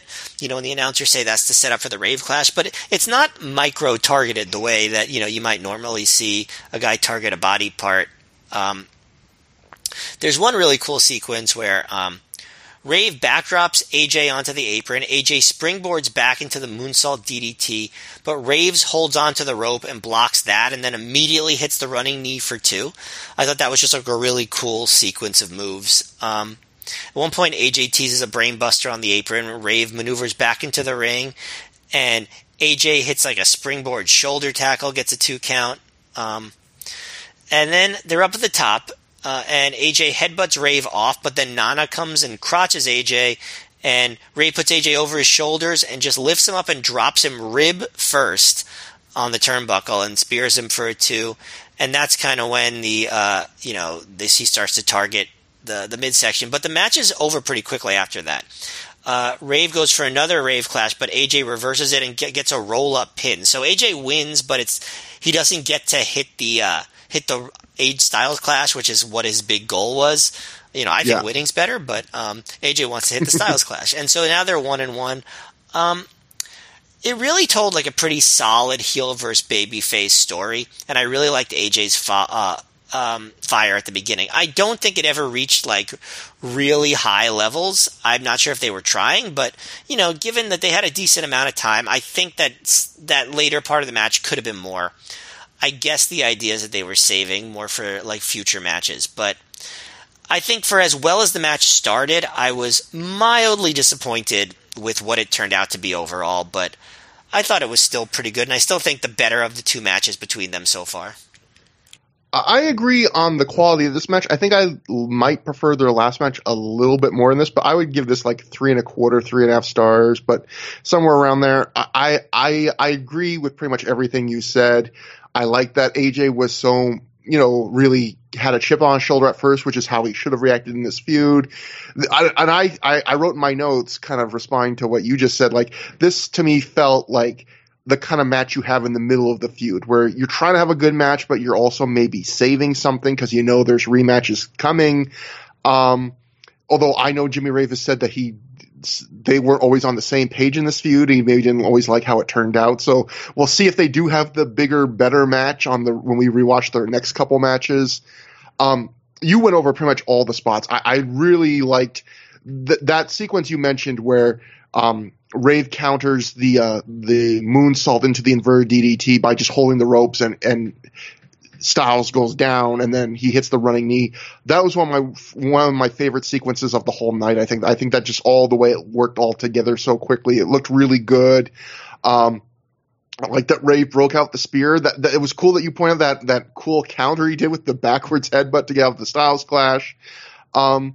Just some really cool stuff like that. There were a couple little weird moments, but not really anything that big of a deal. There was one where AJ hit a drop kick to Rave's midsection, and Rave immediately starts selling his belt, even though like AJ's drop kick caught him like just in the stomach. And Prazak was like, "Oh, it caught him right in his face." And it was one of those things which I always feel like the move when someone hits something and it's not where they planned on hitting it, just sell where it actually hit, because on a moment like that, it was really clear it didn't come anywhere near his face, and both commentary and Rave were just selling the face anyway. There was also, I noticed AJ kept checking like a tooth during this match, so I don't know if he got knocked, like something hit him and loosened his tooth, but he kept checking a tooth. And like you said, for something to watch, if anyone's watched this match, really take a note where Rave does the lariat from behind. Because like Matt said, AJ takes like this hellacious bump on like his face and shoulder from taking a clothesline from behind. It's one of those things where sometimes guys that are athletic that are really going for it, they'll just take a routine bump and decide, I'm going to half kill myself just because I can, because I'm AJ Styles. But Matt, the most important thing I have to talk about this, I have a question to ask you, which is, am I going crazy here? Because there's a moment where the match goes to the apron, and I think Dave Prazak says they're in Canadian territory when they're fighting on the apron. Did he say that? What does that mean? I'm Canadian. Matt, I don't know what that means. Is the apron Canadian territory? Is that like an up north? Like, what? I missed that, and I don't know. And I'm hoping that he didn't really say it, and you just like we're dreaming it and like you're going insane. That would be the best case scenario here. But no, I rewound it once, but he literally, I think they were fighting on the apron, and Prazak goes, "They're in Canadian territory." It's weird. Okay, so I'm just basing on a phrase that I don't even remember hearing. I believe you, but I'm going to try to logic this out. If America is the inside of the ring, then right outside the border of America would be Canadian territory. Like, that's the only thing I could think of. Oh, and that explains why whenever someone goes backstage, the announcers always say they're going to the North Pole. Completely makes sense. Okay, you got it. Exactly. And like, and like, if you're brawling in the crowd, you're right in Oceania. They're taking a little trip to Alaska. Ooh, watch out for the table. God, we're goofy. Something, Matt, I don't know if this happened during the match or after the match, because the live reports I've seen kind of have paint a little bit different pictures, but either way, this is something we can tell you definitely did not make the DVD. And I'll first go to the Observer. Dave Meltzer wrote, during this match, the AJ versus Jimmy Wraith, Mike Cruel laid out Matt Stryker, not the one they used to use in Ring of Honor, but the fired New York school teacher. So yes, apparently Matt Stryker, of announcing later on in WWE and currently TNA fame, was on the show. And this was short. Oh, actually, it gets explained in the next note I have, because Mike Johnson also wrote about this. He wrote, Matt Striker, the indie wrestler who was fired from his position as a high school teacher after using sick days to work a 0-1 tour, also debuted for Ring of Honor. He came out to Van Halen's Hot for Teacher. That probably wasn't the best idea for someone who wants his job back. He did an interview segment thanking everyone for their support and ended up attacked by the embassy. This sets up a Mike Kroll versus Matt Striker bout for tonight in Manhattan. Somewhere in all this, the Outcast Killers quit the embassy over Nana's treatment of valet Jade Chung. The storyline with Chung is she's an impoverished woman from Vietnam and is working as Jimmy Rave's footstool to earn money for her family back home. I expect she'll get a huge pop whenever she turns babyface. So, couple things. I guess before the Matt Striker thing, that last thing Mike Johnson says plays on something you said earlier, Matt, which is, Ring of Honor hasn't really explained why Jade Chung is allowing herself to get abused, but clearly, whether that was on the website or something we didn't see, I think that's supposed to be what we're supposed to know, is that the idea that, she's from Vietnam, and if she doesn't work for them, she'll be poor or have to go back. Because I think there was one other Nana promo where he said something like, hey, do you want to go back to your 17 brothers and sisters in Vietnam? But they don't really talk about that a lot, do they, so far? No, they don't. They barely talk about it. Clearly what it's a takeoff on is Virgil, right? And Ted DiBiase, where he was like, think about your family, think about your mother right before Virgil turned face. But they don't do it as well because they don't give her any character or chance to really tell her story in the same way. And if Nana did include important details in this promo, they cut it out of the DVD. So yes, I got that was the vague implication, but it's not really played upon so well to the point where it justifies the angle, I don't think. And Matt Striker on this show at all, and he does have a match with Mike Kroll on the next show. Yes, but that also does not make DVD. Yes, and I was there for that and remember it quite well. And yeah, for whatever reason, I forget why they cut out all the Matt Striker segments from both shows, even though he got over very well. So I don't know if it was related to WWE or or just since he's not their guy, they might as well not waste DVD time promoting him. Once he signed with WWE, which I think he probably had by the time these shows came out. I'm not positive about that though. But yes, he was on these shows. He was promoted. He was over, and he performed, at least what I remember from Manhattan, relatively well. So yeah, I don't know. That said, there was this DVD was pretty packed, so I guess they didn't need to include it. Yeah, it's a weird 15 minutes of fame he had at this time for, like Mike Johnson said, getting fired from a teaching job because he used sick days to work a 0-1 tour. That was true, and that was kind of he was on the indie scene before that, but that was kind of the thing that he was most famous for before he signed with WWE, I think, was. Yeah, and obviously this all happened very quickly. That's what got him. That's what got him signed with WWE. He would not have been signed at that time if it wasn't for that notoriety. That's probably why he got these bookings with Ring of Honor this weekend. It 100% is. This was what was in the news, and it was we're going to bring Matt Striker in. Everyone's talking about him.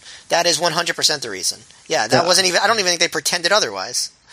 What a weird little time capsule of that era. But after the match, Gabe notes that no one was able to hit the Styles or the Rave Clash. So that's how Gabe's kind of selling the continuation of the feud, which is, like you were saying, you would prefer the win, but they're kind of building this feud off of, it's about which of their finishers are better, which are the same move. So at that point, Rave and Styles John the ring afterwards. Nana attempts to attack Styles from behind, but AJ catches him. He's ready to hit him with the Styles Clash. He has him in the position, but then Ray puts a plastic bag over AJ's head from behind, attempting to suffocate him. AJ quickly gets out of it, and he rolls to the floor, where AJ puts it on him again very briefly. Ray puts it on him again very briefly. It comes off, and Ray at this point just walks away to the back with the rest of the embassy. This, to me, felt like they were trying to do another one of the angles that Jimmy Ray's been doing a lot in this year with the aerosol spray in people's eyes or the Punk cheese grater on the stomach tattoo.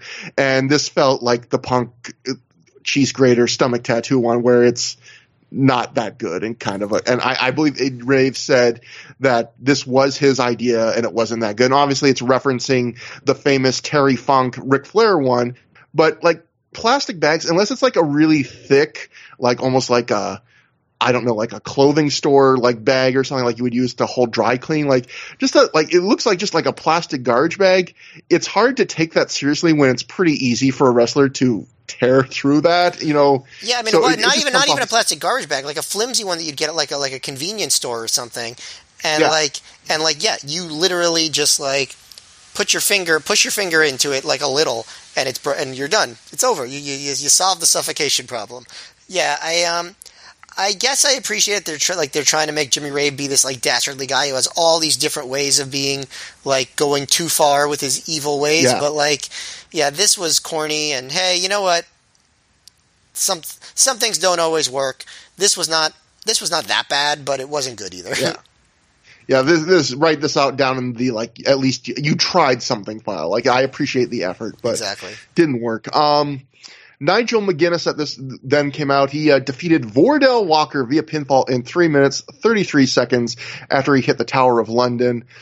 This is another match like the opener with the Heartbreak Express where I don't know if this was a longer match that was edited down, but either way, we only see again, or if it was always this short, but either way, we only see 3.5 minutes of wrestling. And partway through that, we get another, just like the Heartbreak Express match, there's weird like pixelation, then a test bars or whatever. And then we get shots of Matt Hardy. And this time we see his full face. He says, Matt Hardy version 1.0 is coming. And he tells Christopher Daniels to get ready for a double dose of Mattitude. Very weird kind of like, that's basically all he says. And then we go back to the match. But really the most noteworthy thing about this match is get this down for your edition of Ring of Honor Trivial Pursuit, because this is the very first Ring of Honor match ever that Lenny Leonard announces for. He does it with Dave Prazak.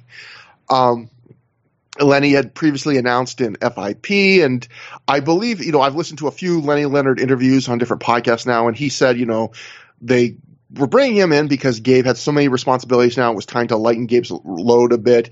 And he said that the prep for this was Gabe gave him the previous 3 months of Ring of Honor DVDs and told him just to watch those. And Lenny felt like he was still not up to snuff in these first few months. He felt like Prazak really carried him with the knowledge of the product.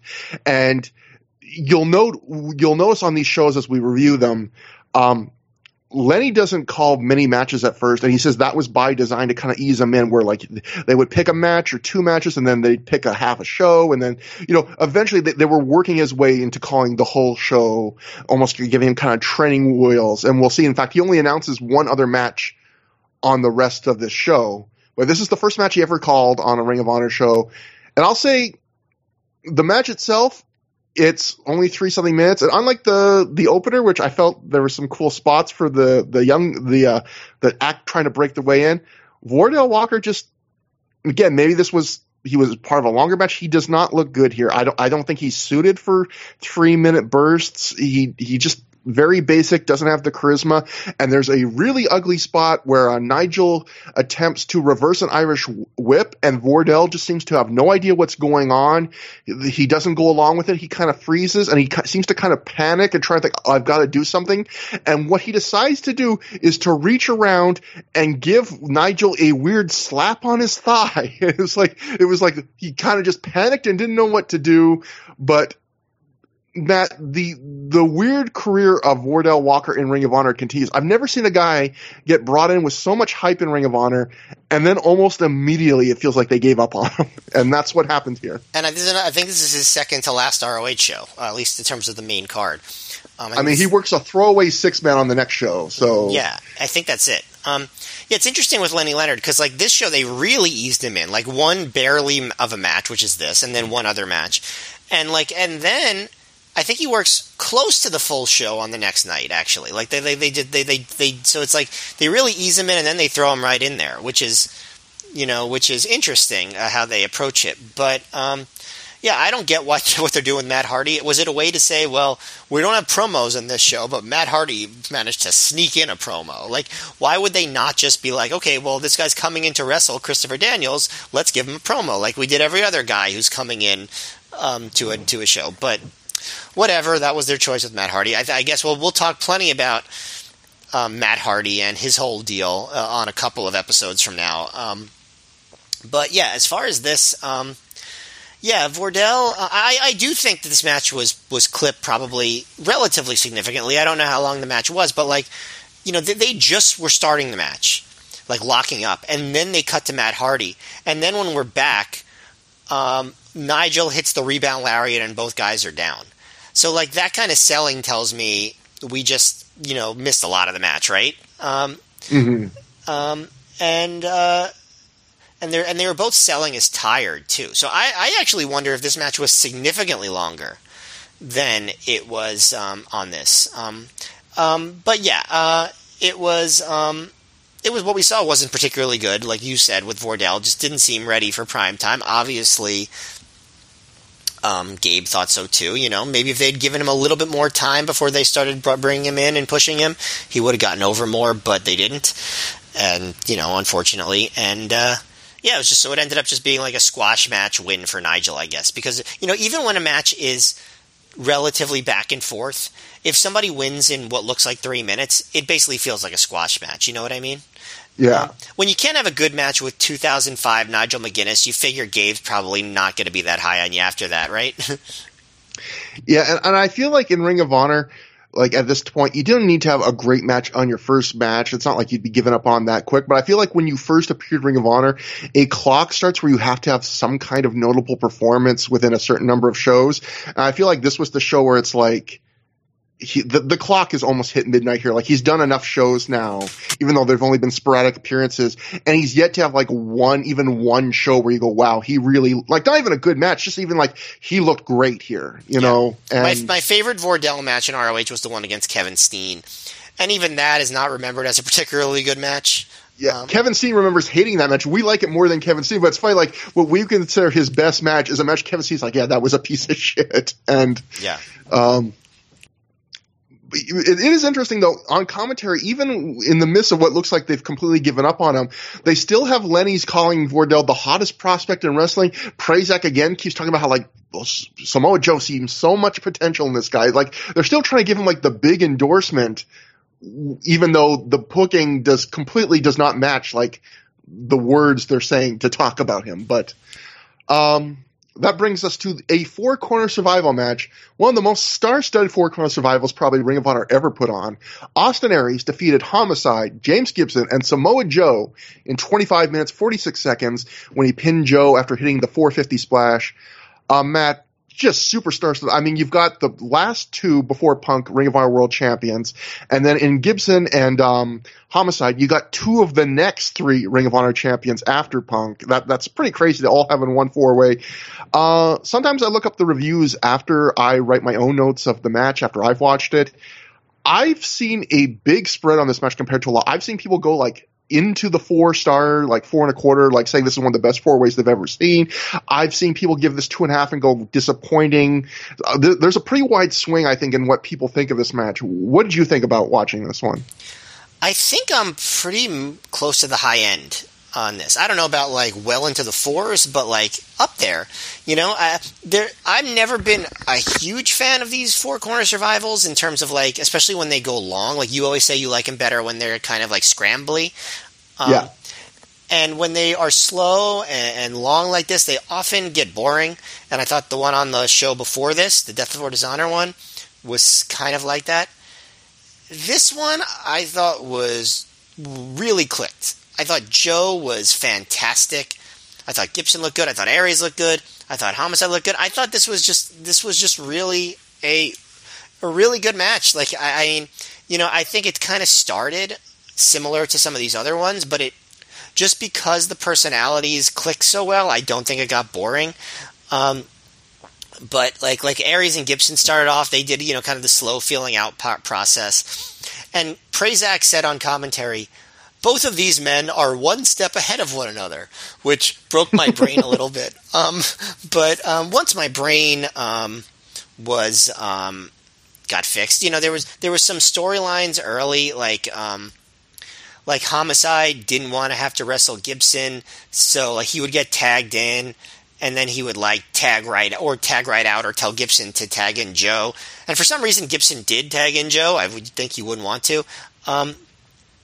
They don't go quite as intensely with how Gibson kind of wants to get his hands on Homicide here as as they did in the previous match, at least at first, which might be one drawback to the match, because, on storyline, you'd think that Gibson would really want to. And then as the match wears on, Gibson does get more aggressive with Homicide. So that's good. But there was one point early in the match when Homicide was kind of like stalling outside the ring, where you see him and Smokes on the outside, and Smokes puts his finger to the head of some fan in the crowd and does like a hand gun thing, shoots him in with a hand, and the fan is and this fan is not a big tough looking guy. He has glasses, kind of thin, and he's like, "You want some of this?" He says that to Smokes, and I thought that was really funny. I was like, man, good for that guy for living his fantasy of stepping up to Julius Smokes. Well, I got to bring this up just real quick. Sorry to interrupt, but there's a note from Mike Johnson. Again, this is another thing that does not make the DVD. He wrote, at one point, Julius Smokes, during this match, got a woman so angry, she hopped the rail to go after him and was escorted out of the building. Wow, this crowd is old school. That's fun, but maybe this guy that I'm talking about is one of the toughest guys around, and I don't know what I'm saying. So maybe that's her husband or something. Yeah, he seemed like he was just having fun, being like, "You want some of this?" But I thought it was funny. Then when Joe and Homicide get to it, Joe actually monkey flips Homicide, which you don't see Joe doing monkey flips too often. Then they do some fast paced arm draggy type stuff, and Joe throws Homicide to the floor, and as he goes for the elbow suicida, he realizes Homicide is gone. So Smokes just shakes his crotch at Joe, and Joe's really confused. And then meanwhile, Homicide this whole time has been crawling under the ring from one side to another, and then comes back in the other side and goes for the tope con hilo. But Joe just kicks him to cut him off. And I was like, man, those guys have wrestled a lot, and they figured out a good spot that they had never done before, so good for them. I enjoyed it. But the match goes on. It slows down a little bit. Homicide's working on Gibson. He puts him in a chin lock with a knee to the back, and they end up outside. And Gibson just out of nowhere suplexes Homicide onto the timekeeper's table. And I love table spots when you are not expecting a table spot. To me, those are my favorite kind. And to me, this was a really good one. Because, I don't think anyone expected someone to go through a table in this match at this point in the match. And so, I thought that was very effective. And so there's obviously Homicide tags out at that point. And at this point, it seems like they're kind of working on Gibson. They're kind of trying to wear him down. Aries hits a belly-to-back suplex where he, folds Gibson up, basically like an accordion, and covers, and Joe breaks that up. Then Aries kind of throws Gibson into the corner so Joe could tag himself in. And Joe and Aries kind of... So the Aries could tag in Joe, and then it's Joe versus Gibson. So now Joe's working on Gibson. He does some of his combinations, and he's been a face in peril for a while here. Gibson has. He keeps getting his comebacks cut off, and they're kind of targeting Gibson in the back and in the neck. And Gibson tries to tag out, to Joe, and gets a sunset flip hope spot on Homicide, and eventually he backs Homicide into the corner and tags in Joe. And I don't know, one of my big criticisms is they spent a lot of time working on Gibson, but his tag out, his hot tag, is not very dramatic. Usually when you want to build up a guy trying to tag out, it's a little more dramatic than that. But that said, Joe does come in basically like he's working a hot tag, He's slapping the crap out of Homicide, doing power slams, face wash, and running boot on Homicide, and he knocks Aries off the apron mid-run while he's doing the running boot. All that stuff is great. At this point in the match, Joe just is on fire, and he's on fire, I think, for pretty much the rest of the match. Gibson goes to work on Homicide some more. Homicide hits an ace crusher out of nowhere, tags out to Aries. They continue to work on Gibson's midsection.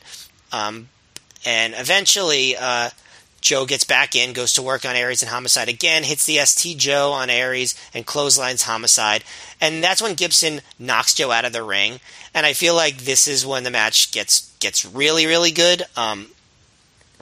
He goes on top, but Homicide stops him with a chin breaker, and Homicide hits a tope con hilo onto Joe, flying into the crowd and basically right onto Green Lantern fan. I don't know if you noticed that. And his tope con hilo. Then Ares hit the heat-seeking missile on Homicide. Then Gibson comes off the top with the flipping dive onto Ares and Homicide, which leaves Joe in the ring, and he does his big, twisting splash over the top rope onto all three. It wasn't the best one of those twisting splashes he ever did, I thought, but it was effective enough. It's still impressive when Joe does it.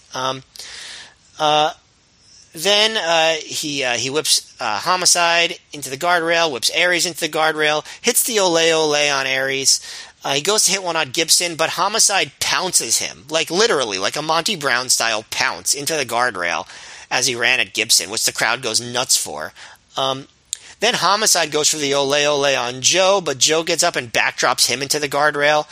And both of those counters I thought were super well timed, and the crowd just is loving it. They're chanting ROH. Back in the ring, Joe is fighting with Gibson. And then gets the STF on. Ares breaks that up, and so Joe just knocks Ares out with one slap. Joe's he's slapping the crap out of Gibson. And Gibson knocks Joe down basically just by collapsing onto his legs.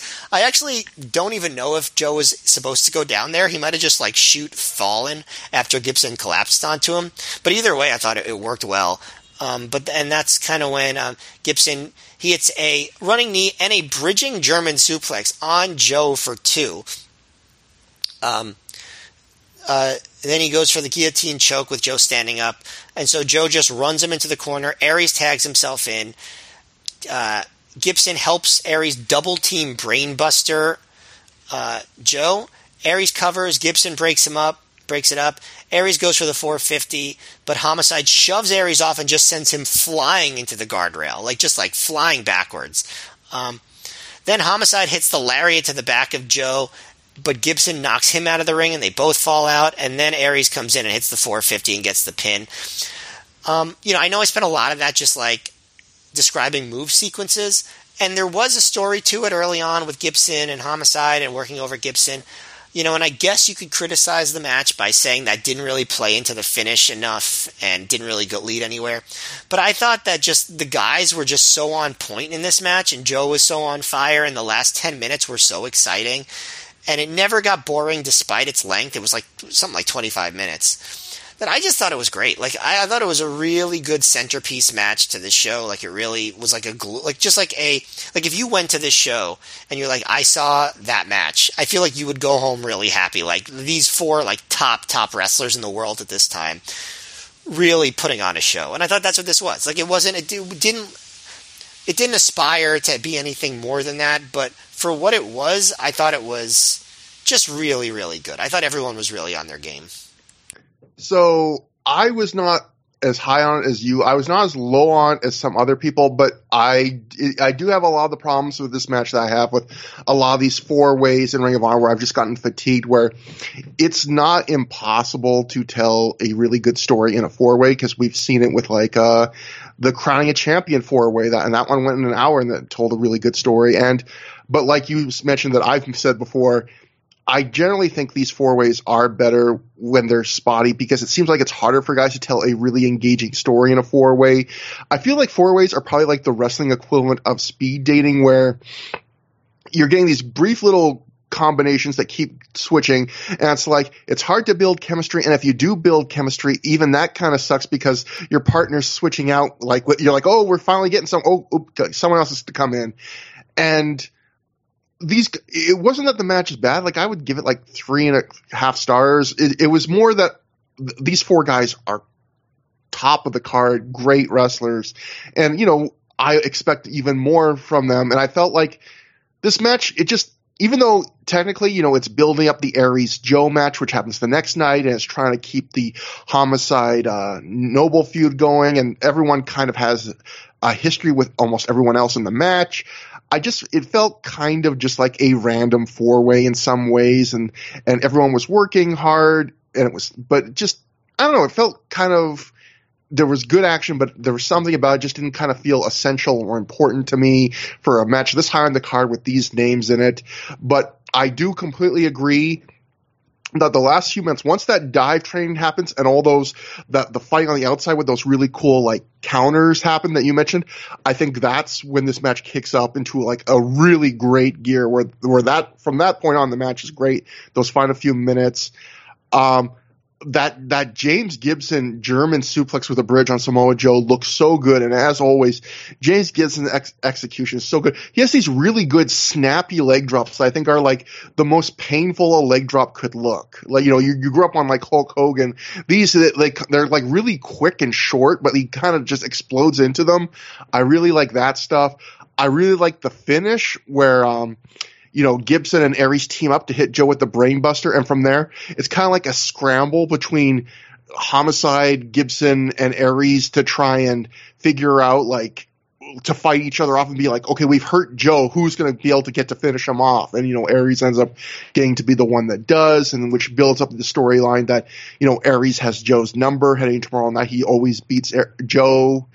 But there was a couple things I didn't like, though, going to it. One would be, apart from my general criticism that I went over at the start, one would be, I felt like Gibson, he spent so much of this match being almost like the face in peril, even though it wasn't a tag match. Like, he spent so much of this match selling in the middle of it and not tagging out, and everyone else kept like voluntarily tagging in and out while they were like in control of a really beat up Gibson that was getting progressively more beaten up. And when a 4-way in Ring of Honor is one fall to a finish, the first fall wins. And Gabe at one point tried to explain like why one guy would tag out. And he tried to do that once, just like, oh, maybe he just wants to get a rest. But then afterwards he just gave up. And there's a moment like you described, like being disappointed at this moment where Gibson didn't have a really triumphant tag out after being beaten up on so long. What I was more frustrated with was that moment you describe is like Gibson's been beat up on for minutes and minutes and minutes. Everyone's been tagging in and out. And he and Homicide like get shoved into a corner. And Joe is in that corner. At that point, he has the choice. He can either tag in via Homicide or Gibson. And he goes out of his way to like lean around Homicide and tag on Gibson's back. And it's like, in that story of the match, you would much rather wrestle Gibson, who has been beaten to shit for minutes on end, than like a relatively fresh Homicide. And yet he goes out of his way to like go after Homicide, which again, I didn't feel made much sense. And I also felt like you're right that Joe did look really good in this match, but it was also a night where it felt like Joe was kind of snake bitten, because there was like 3 ugly spots in this match around Joe. And usually you don't see one. There was like one where Homicide looked to do like a spin around Joe's head and drop into an arm drag, and it looked like they kind of missed on it. It didn't look very good. There was a spot where the ST Joe, you say, where, you know, Aries runs into for the coroner Uranagi counter, didn't look that good. I think Aries and Joe have kind of had a bad looking one of those before, so I don't know if they just have some weird chemistry on that move. And then that 4-man, the dive train spot in the end where everyone hits a dive and it ends with Joe hitting his big, not the elbow suicida, but the big kind of twisting dive, the tornado over the top rope. I felt really bad for Homicide, because if you look, like, Joe teased it for a long time, and yet Aries and Gibson don't get up to help catch him, and it's only Homicide who's trying to catch him, and even Homicide's out of position, and, you know, Joe barely gets over the rope. So, like, you can see Homicide like lunge forward to try and catch Joe when he realizes he's not going to get out very far, and Joe just catches him right in the head with his feet, and like that's the only part of him he really gets, and it's like, oh shit. But overall, again, I'm just really getting 4-way fatigued. I feel like so many of these are less than the sum of the wrestlers in them. And I guess we should also mention, like we were talking about earlier, Lenny Leonard already off commentary after the last match. Gabe's back in this position, but Lenny will be back for the next match, and then he'll be off for the main event. So just back and forth. And I do want to, just for my part, as far as the 4-ways go, I would rank this as definitely in the top 3 4-ways that we've reviewed in ROH. You know, the ones that stand out, obviously the first one for the title, the hour-long one, if that even counts. Then the one at the first, Death Before Dishonor, with Cabana, Whitmer, Moff, and Homicide. And then this one. Like, I feel like those are like, that's like the elite tier of these types of matches. I mean, you know, that's, you know, not like that there's so many great ones, but I do think this one stands above the rest, just because of the quality of the guys in it and the level of stuff that they did. I think the final few minutes do. I think I would still put those other two like on a much higher tier than this one, but this might be on a tier. It might be those in a tier, then this one that in a different tier, then a separate tier for everything else to me. But like, I mean, yeah, it definitely was better than a lot of the generic four ways, but I still felt that my opinion was it still had some of that generic. But again, looking online, I've seen compared to a lot of Ring of Honor matches, very divergent opinions on this one. There's people that liked it even more than you. There are people that liked it less than me. So kind of all over the place. But watch for yourselves, folks. You decide. After the match, Alex Shelley again appears in the ring from the crowd. He super kicks Aries before running away. Homicide and Gibson brought ringside. So we're just continuing feuds here, even though neither of those feuds really build to like a big singles match at this point. So, and that brings us to the semi-main event. Christopher Daniels makes his return match to Ring of Honor, scored to the ring by Allison Danger. He defeated Colt Cabana via pinfall in 23 minutes, 2 seconds after he hit the best moonsault ever. I thought this match was disappointing, Matt. I thought this was kind of, Christopher Daniels is a very good wrestler. He's had some great matches. I feel like this is the kind of match I think of when I think about the bad Christopher Daniels, where it's slow. The work is very good technically. The execution is good. It kind of builds in a logical way where, it gets more, more action packed as it goes on. Daniels even does his usual where he works over a guy's midsection, which I like because not a lot of wrestlers work over midsections. But there's just something soulless and kind of boring about it, and especially for a match where it's got so much storyline juice going into it, where we're supposed to feel like, Gabe's been selling on this night that Cabana resents that Punk is making him do his dirty work, taking on Daniels. And Daniels is so pissed because, he wants to go after Punk for what he did to him 16 months ago. And, they had this big Second City Saints versus Prophecy feud that never got finished between Daniels and the Second City Saints. And then the match starts, and Colt's just being classic goofy comedy Colt, and he keeps wanting a handshake, and of course Daniels won't give him a handshake, and Daniels is just getting pissed off that he's not taking things serious, and Colt's just like, I just want a good wrestling match. And it feels kind of weird because it's kind of making Daniels seem like a heel, like he's this fuddy-duddy that doesn't just want to get along with good, comedy, jovial face Colt Cabana. And at some points, the crowd actually gets to be like 50-50 in cheering for both guys. But yet in storyline, Daniels is supposed to be the mega babyface now, like the triumphant hero coming back, trying to save us from CM Punk stealing the title. But all in all, like even as down as I am, I would still give it like 3.25 stars, which I'm giving like a lot of matches on this show. But I just feel like it's Daniel's first match back. Colt's a very good opponent. They got a lot of time, 23 minutes is, a good amount of time. And really, I thought the match only really got exciting halfway through when Punk got to the ring. I felt like, sometimes that kind of stuff distracts from a match. Punk comes from ringside like halfway through this match and he starts to really cheerlead, Cabana. At the end of the match comes when he tries to interfere. He pulls a chain out of his tights and he wraps around his fist, but he has his back to the ref when he's doing it. And so when he sees someone coming up behind him, he hits him with the chain wrap fist, but of course it's Colt Cabana, not Daniels, and then that allows Daniels to get the win. So all the interference backfires. But I felt like the match got better once you had the emotion. Punk was bringing the emotion that I feel like the two guys in the match were missing when he was at ringside. And Matt, before I get to your opinions, I just want to say what my favorite part of this match was, which was when Punk is pulling the chain out of his tights to wrap around his fist, he's reaching his trunks, and it's taking a few seconds to get the chain, and you can hear just one woman in the crowd scream like, ooh, sexy. And I just wrote in my notes, did she think Punk was going to interfere against Daniels by pulling out his dick? Like what did she think was about to happen? Like, I was like, what? Because it's just one isolated woman. You can just hear the crowd like, ooh, and it's like, what do you think is coming? Because you're going to be disappointed. It's a chain. But otherwise, that was my favorite part of this match. Although it was also at one point, Danger keeps jawing at Colt. And at one point, you can just hear Colt yell at her, "Put a bra on," which was like a weird shaming tisk. And later on, Colt yells at her, "Shut up, you whore." Wow. So Colt not being sex positive here. He's very much slut shaming here. Jesus. Yikes. What did you think, Matt?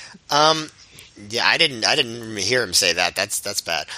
But yeah, I like the match less than you did, actually. Wow. Yeah, if you're giving it 3.25 and like think it's on the level of like AJ versus Raven, like just like a quarter star below the 4-way, then yeah, I like this match a lot less than you. Yeah, maybe I overrated this a little bit. It's weird because it's one of those matches where, again, like sometimes Daniels has matches like this where like the execution of the moves, like it's very competent. Like it's professional wrestling, Matt. Like in literally professional wrestling, but yet it just leaves. It feels cold and kind of just empty. Sure, yeah. I mean, I think that's true. That the moves were all executed well. But you mentioned like it should have been better because it got so much time. But to me, like that was the number one problem with the match, was that it got so much time. It should have been like half as long for what they were going for, in my opinion. Like literally, like a 12-minute match, I feel like would have been fine for what they were doing here. For one thing, generally speaking, I feel like 20 minutes should be reserved for a match with like that you're anticipating. A match that's been built up for a while, or a match that just like in terms of the like athletic pairing will be pretty likely to captivate a crowd for a long time just based on the quality of the wrestling. And I don't think that Colt Cabana versus Christopher Daniels, two excellent wrestlers, but I don't think where they were in terms of each other at this point, like I think you could look at that match on paper and know that 23 minutes would be too long for a match like that. Especially when you're talking about so late on the show, you know what I mean? But what adds to the fact that this is too long is that they weren't even going for like a really good, exciting semi-main event like wrestling match. They were going for an angle. This match was about the storyline. You don't need to do 20 minutes of stalling to get to that storyline. They could have done 5 minutes, then had Punk come out and the match is over 7 minutes later. That's like, to me, that would have been better. The story is that Daniels is really mad at Cabana because of everything that's happened in the past between the Saints and Daniels. Obviously makes sense, right? They put him out of Ring of Honor. Cabana literally says at one point, like, I'm a good guy now, and like tries to get Daniels not to be mad at him, and just wrestle. Like, and I appreciate that aspect of it. Like, I thought that was cute. I thought it went on for too long with Cabana trying to have a good time and Daniels being like, get serious. There was also one note on commentary where Prazak said that Punk signed Cabana onto the match, which that's a new one. Like that wrestlers could just sign other wrestlers to matches. Yeah. Like that was kind of a weird storyline point, but so basically, it's slow at the beginning. Daniels is like, I'm not joking around. And Cabana's like, I am joking around. And like, and then when Punk comes out, you're right, it does get better. But again, it goes on for too long. Cabana tries to shoo him away. He's like, it's my match, when Punk is interfering. At one point, Punk yells to Cabana, break his neck. And Cabana just goes, no. And I appreciated that. But yeah, like every time they tried to get it exciting, your attention was moved to Punk. So like, what's the point of belaboring this? What's the point of making it longer and longer? So like, yes, I don't think it was bad. Like the wrestling was good, but it just wasn't the right approach to what they were trying to do. Yeah, that's a great way of putting it. Yeah, like, and I thought Punk was great. Like, at one point, Cabana hits a clothesline and then covers, but he takes a chance before that to yell, hip, hip! And then Punk, and only Punk yells, hooray! Before Cabana covers. Like, I thought Punk, like I said, everything Punk did on this show was great. So I'm not criticizing anyone's performance here. I just think that trying to get 23 minutes out of this was I don't want to say a fool's errand, but it was just not the right approach. Like, I just think if this match was half as long, it probably would have been pretty good. As it was, I thought it was just like much too long to get over an angle that should have been better because it was too dragged out. Yeah, I agree. And I think you make a great point where you were saying that, this match was, trying too long to be what it was, which was the backdrop for an angle, but yet it also felt like they were trying to make this like a long, great Ring of Honor semi-main event, except the match they were working wasn't on that level either, I don't think. So it was kind of like it was the worst of both worlds. Like, they were going for a match that wasn't kind of appropriate for what it was supposed to do, and they weren't succeeding at that kind of match either. So yeah. I do have another critique here, which is, and like, it's a weird critique because it's like, I think what the seeds they're planting with Punk and Cabana are very interesting in terms of what their dynamic could be over this whole thing. But after this show, they really don't play it up at all. Like, Cabana's sort of out of the picture. In fact, I think he goes away for a few shows right after this. I think he's on the next show, and then he's gone until the Midwest shows in August. So he's kind of away for the rest of July, which, feels like a missed opportunity because those two together, would have been a very interesting dynamic. Maybe it was just too late to change anything. Maybe Colt is just like, was already planning on going to Europe and that was the deal. But, so maybe that's not a fair critique, but still a little bit disappointing to see what could have been. Well, also even on the next show, obviously on this show, Colt's focus is all about being involved in the Punk storyline. But on the next show, we people can't forget he's in the middle of a feud with Nigel McGuinness, and so the attention gets kind of switched back to that again. He's still got matches to go in that. So, right. Anyway, after the match, Christopher Daniels gets on the mic and he says CM Punk has become quite a storyteller, like he's Mother Goose or something. Daniels says he has an easy story for Punk. He says it's a story about revenge. If Punk is saying that Daniels turned his back on Punk 16 months ago, or whenever it happened, he has a chance at revenge on Daniels, and all it'll cost Punk is a shot at that Ring of Honor World title. Daniels says he just wrestled Colt, but he still has some gas in the tank. So why don't they finish what they started 16 months ago here tonight? Punk says if Daniels wants a match, they could do it non-title. But as for a title shot, Daniels can't just walk back into the company after 16 months and get one. He hasn't beaten anybody worth a damn yet. So again, a nice little shiv there to Colt. That's a great line. Like, he says that a few times, and it's like, everyone knows what's going on there. Yeah. Punk says Daniels needs to go through the entire roster first, and if Daniels doesn't get out of the ring right now, Punk is leaving, taking the title with him to where he goes next. He wouldn't even say WWE, and no one will see a title match tonight. The crowd chants, "You're a bitch." The refs try and convince Daniels to leave. Punk keeps screaming at the refs to, get Daniels out of here. The crowd chants, "CM pussy." Eventually, a pissed off Daniels does leave and goes to the back, and Punk steps in the ring. Punk says on to the main event. He cuts a promo, and as he starts to cut the promo, he very strangely makes the decision to start the promo by walking all around the ring on his knees, doing this weird crab walk. Yeah, he was doing that. He was doing that during the promo Death Before Dishonor. Also, it's like, I don't know if that was going to be his new thing. I'm not sure. Yeah, I'm not sure. And he doesn't do the entire night like this, but he does start in this promo that way. He knows the fans have been sitting at their computers trying to figure out who he'd wrestle tonight, but the only one who knows is Punk himself. Punk says he came up with one name, and he teases what he calls the match that was never supposed to happen. He challenges Low Key. The lights go out, Low Key's music plays, the crowd pops, but after the music plays for a while, it eventually comes to a stop. Punk says Key is just too gutless to face him. So Punk has another option. He says a guy that used to be the best wrestler in the world until Punk himself won the title, the American Dragon, Bryan Danielson. Danielson's music plays, Danielson doesn't come out.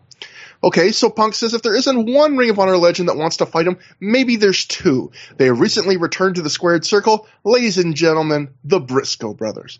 The Briscoes' music plays. The Briscoes don't come out. Punk says he's made 4 challenges. No one has come out, so he's leaving. And that's when Mick Foley, bang, he just appears. Big, huge Mick Foley reaction from the Long Island crowd. Foley makes his way to the ring, gets the mic. He says, as you can see, he spent more time at the buffet table than the gym recently. And after seeing the athletes of Ring of Honor put on a hell of a show for 11 hours, he jokes. He knows he's not in good enough shape to be in their league tonight, so he's not going to be the one answering Punk's challenge. Foley says he brought guests tonight. Dave LaPointe, who pitched Game 7 of an 80s World Series game, came and brought his son, because he heard great things about Ring of Honor. Foley also randomly name drops a friend named Chris Giordano, who he says he watched pay-per-views at his house. He says he said this man spent his whole life in a wheelchair. He's here tonight. He says neither guy has ever heard him swear. He says his wife and daughter our son and daughter are here tonight, I think he said. They've never heard their dad say the F word. Mick says that's about to change because Foley then goes on to say that when Punk came out here earlier with his new purple hair and three-piece suit, he couldn't help but think that Punk looked fucking ridiculous. That gets a big pop, big Foley chant. Punk says as ridiculous as Punk looked, though, he knew he sounded even more fucking ridiculous. He says Punk knew that Danielson's in Europe right now. He knew that Loki's in Japan right now. He knew that the Briscoe brothers haven't wrestled in Ring of Honor in a year. Most ridiculous of all was Punk saying that he made Ring of Honor, though. Mick says Punk didn't make Ring of Honor. Ring of Honor made him. He says he hopes Punk makes millions of dollars. He was pulling for Punk to go to WWE for months before Punk ever got the call from them.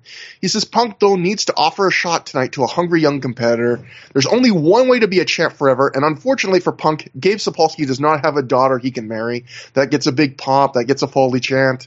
Punk then says Foley is making that daughter comment to try and make the correlation between Punk and someone Mick could never live up to.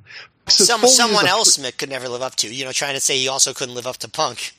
Yeah, exactly. That's a good catch. Punk says Foley is a 3-time WWE champion, but he held it for 3 weeks collectively? He goes, no, there's a guy with 3 initials that Foley can't hold a candle to. And Punk says, yes, Triple H has 3 initials, but when it comes to putting asses in seats and selling pay-per-views, Mick isn't even in JBL's league. And that gets a big ooh from the crowd. You know what adds to that line is the fact that JBL is the guy that Punk ended up beating for his first world title in WWE.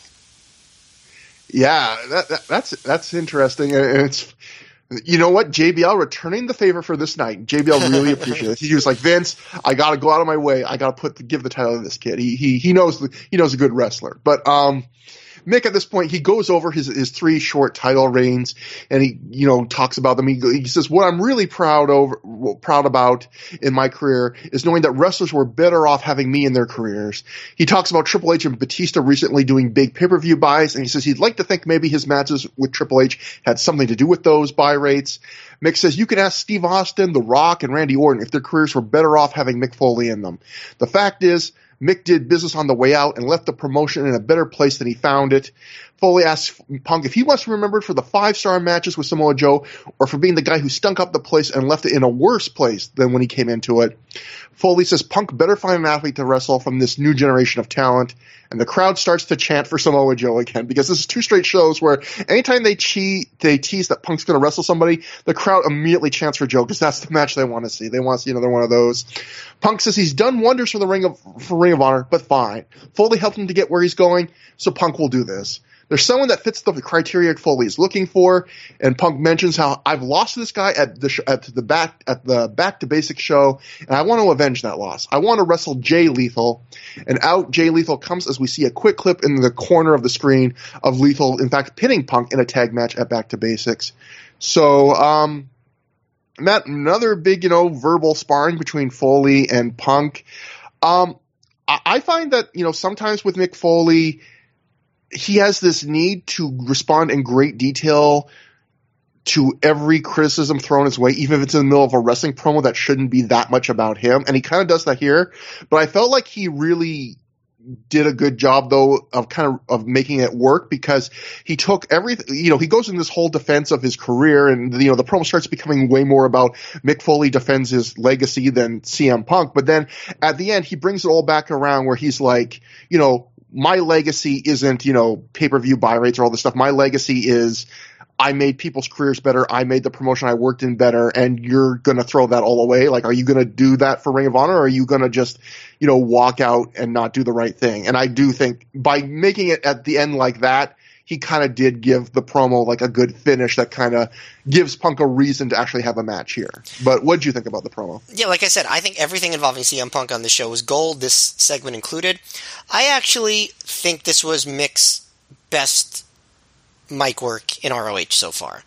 And he was good on other shows. I didn't think that the hardcore versus pure wrestling thing was that great. I thought he sold it well, but I didn't think it was great. The stuff with Joe, it worked, but also, like, people didn't want to boo Mick Foley, I think he did a great job, and I think that Punk, did an even better job. I think Punk was just on fire on this show. I really enjoyed kind of like the snaps and the comebacks the two guys had against each other. I thought it worked. And I thought just, the crowd was clearly hanging on everything. One thing that I found interesting, with Lethal, because he was the big announcement. Because this was a show where a lot of people really did think Punk was going to drop the title to somebody, I think a lot of people were disappointed at first when Lethal was announced as the guy.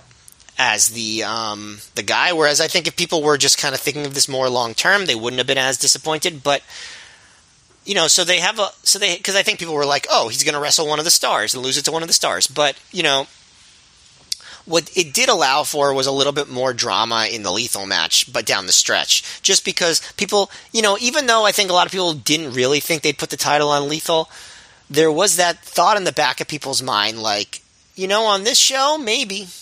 And I think that helped the match a lot in the end. Yeah, I mean, we'll get to the match in a sec, but yeah, I think in this match, like, there are some New Year falls for Lethal near the end where the crowd, like, is surprisingly loud. Like, I don't know how many of the people in the crowd bought into that Lethal could win, but I think some did. And I think this is the only show you could have booked this match where they would have believed that, because I think the last show has so many crazy twists at the end that I think it did create this environment for a short time where fans really did think that, like, anything could happen. Because, yes, Lethal beating Punk would have been a huge, crazy surprise upset, but we just saw a bunch of crazy surprises at the end of the last show. So maybe this could happen. And I think this was, if you're ever going to do this match for the title, this was the show to do it on, I think. Yep, definitely. Anyway, I'll just say about the promo. I thought it's a very good promo. The sparring is great. The Observer wrote about this. They said, apparently CM Punk's mic work is the best it has ever been. And Mick Foley was very complimentary of working with him when it was over. So, Mick was always talking to Dave probably. So, and, I think, Mick and Punk had a very good rapport at this point. And I think another thing that helped this promo is they've definitely had already at this point now had like a shared history. Like when Foley says, hey, I was campaigning for you for months before WWE offered you a job. Like anyone that had been following the wrestling news knew that was true. When he talks about, do you want to be remembered for the 5-star match with, Samoa Joe, that Foley was in the crowd, like raving to people on radio interviews and newsletters afterwards about how that was one of the greatest matches he ever saw live. So, like, again, it's another promo, like Punk's opening promo, where, there's some conviction to it because he's talking about things that we all know really did happen that are true. And, wrestling is always, I think, at its best when it's taking real things and then incorporating them into the fake, goofy world of fiction that is pro wrestling. But, Matt, that brings us to our main event, the Ring of Honor World Title match. CM Punk successfully defended the title. He defeated Jay Lethal via submission in 20 minutes, 57 seconds when he made Lethal tap out to the rear naked choke as he was staring in Samoa Joe's face at ringside. Joe's own move, and the move he had done right before the rear naked choke, a muscle buster. Matt, we've seen Jay and Punk wrestle before, but this is their last one. What'd you think about this one? So, in a lot of ways, this is your classic, like, underdog title shot match where, the underdog gets his big near falls, but in the end, we all know what's going to happen. And it's worked in that formula, and it works well. If you just saw, if you're listening to this when it's new, probably just recently watched Kenny Omega versus Jungle Boy, which is, similar kind of deal. I will say I don't think anybody thought Jungle Boy would or could beat Kenny Omega on that night.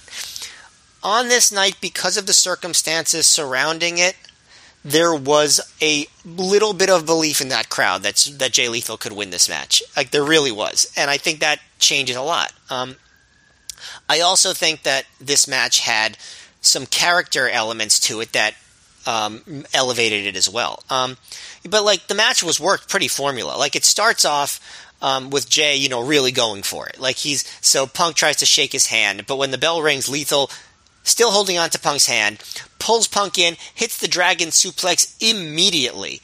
and Punk escapes to the outside. So this is like the second big match that really starts hot and heavy, which I really appreciate because it just doesn't always happen in ROH. And, Punk keeps rolling out of the ring. Lethal keeps having to chase him to beat on him.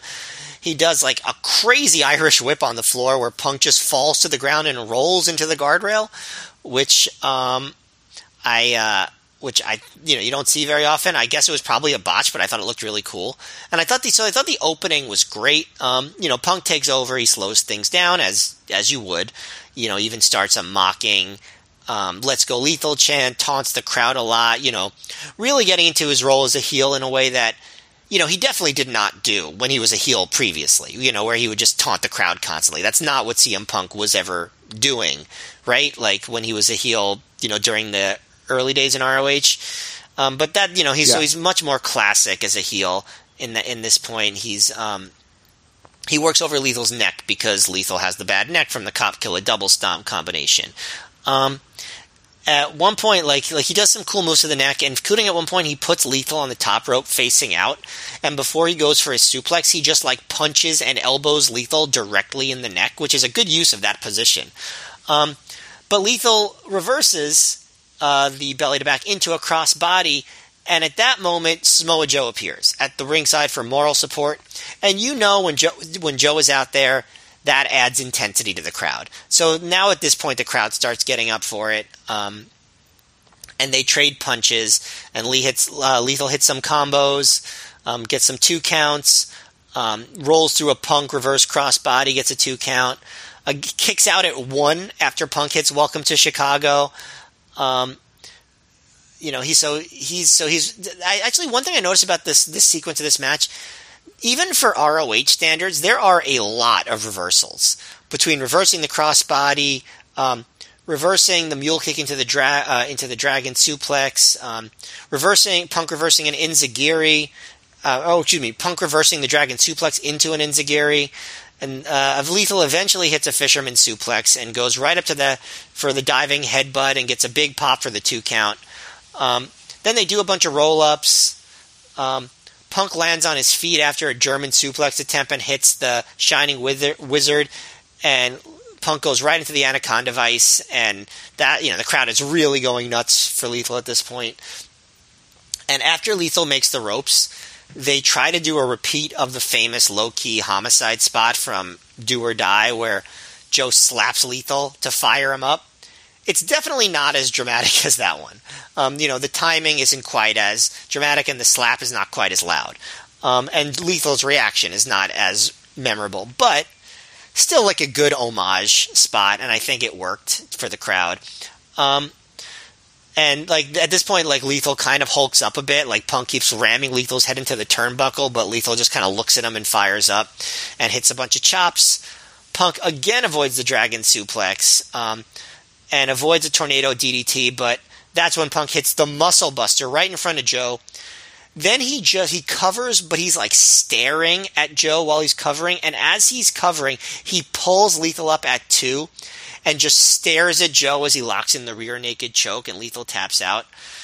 That's just a damn good heel finish. Just like the evil stare at Joe. Like I didn't remember that, and that's just such a great finish right there. Lethal, I don't think is hurt by it. I think he's much helped by this match, actually. And Punk just gets to be the biggest bastard in the world. It puts heat on him. It puts heat on Joe.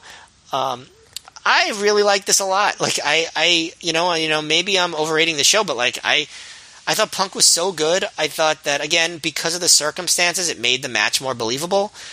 Even though it was a formula in a lot of ways, I thought those little touches made it something more. So I thought this was a really good main event. Really, really good. Yeah, this was one of my favorite matches on the show. Like, probably not that much more than other matches, but I thought this was a very good match. I think it's funny. Like, I think it's almost like I can't separate the match from just like Punk's performance, because I think, like you said, the match is good, but it's formula. But I think just like the last match where it got better when Punk came out, this match, which was already better than that match, the Daniels Cabana match, when Joe comes out, there's a whole extra level of intensity. Like the crowd starts seemingly buying into near falls more. They start popping louder. Joe's really good at being like a really intense guy yelling out advice. Like he really makes you believe that he really wants to see his guy win here. Like he's not just being like, come on, buddy. He's like screaming like, watch out, do. And again, like you said, they repeat one of my favorite spots from Ring of Honor history, which is from the Do or Die show in 2003, where Homicide's wrestling Joe for the title, and low-key slaps Homicide when he's like hurt in the ropes to like psych him up. But that goes to one of my biggest criticisms of this match, though, which is normally I think one of Lethal's biggest strengths in this era of his career is he's really good at fiery babyface comebacks.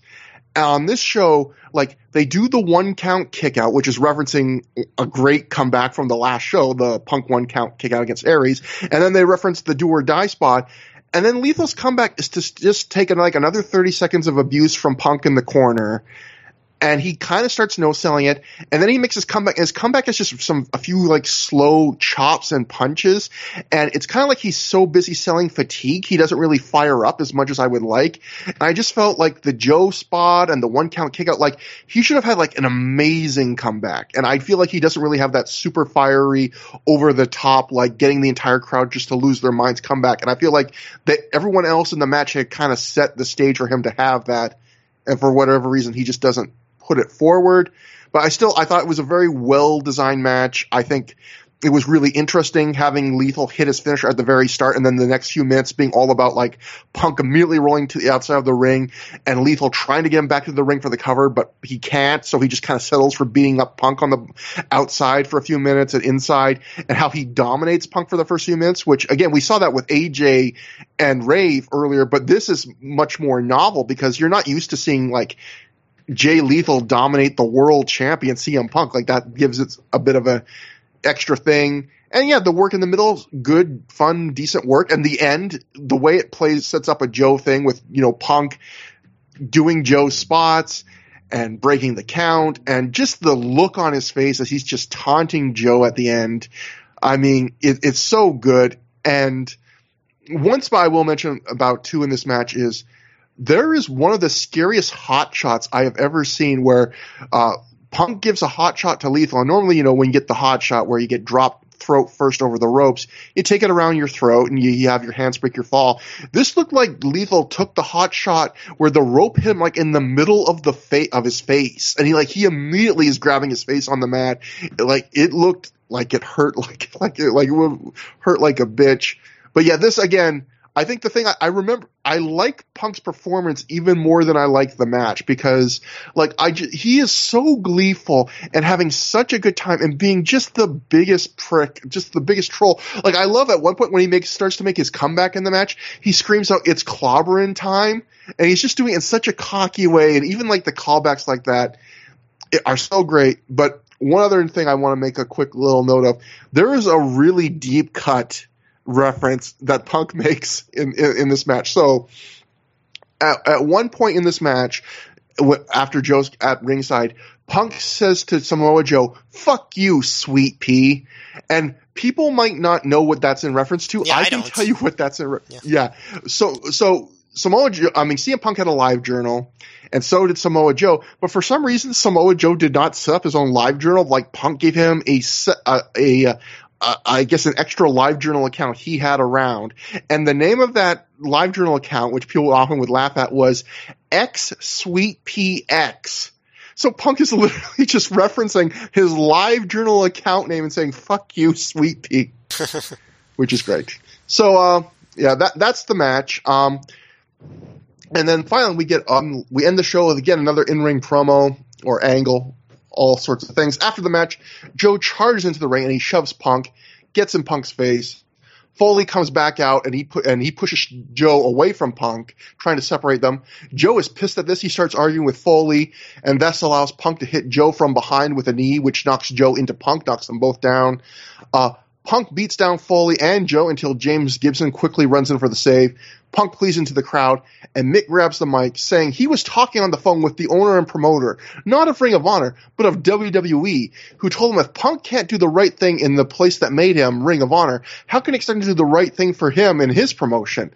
At this point, Matt, this is one of my favorite moments of the night. At this point, a fan, in what gets picked up far clearer and louder than Mick on the house mic, in a little pause in the promo, can be heard saying, "Sounds like a lie." I just started laughing. Well, yeah, and I want to add to that, like, because I think that's a clever storyline tactic to get Punk to come back the next night, but like that fan said, there is nothing less plausible than the idea that Vince McMahon is going to be like, you got to do the right thing for this indie company. And like, and the concept, like, first of all, baby facing Vince McMahon to this crowd, like, come on. But also, like, what would Vince be saying? Like, no, just keep working for Ring of Honor as long as you have the title? What if, like, what if you keep it for a year? Just stay at Ring of Honor? Like, is that really what Vince is saying?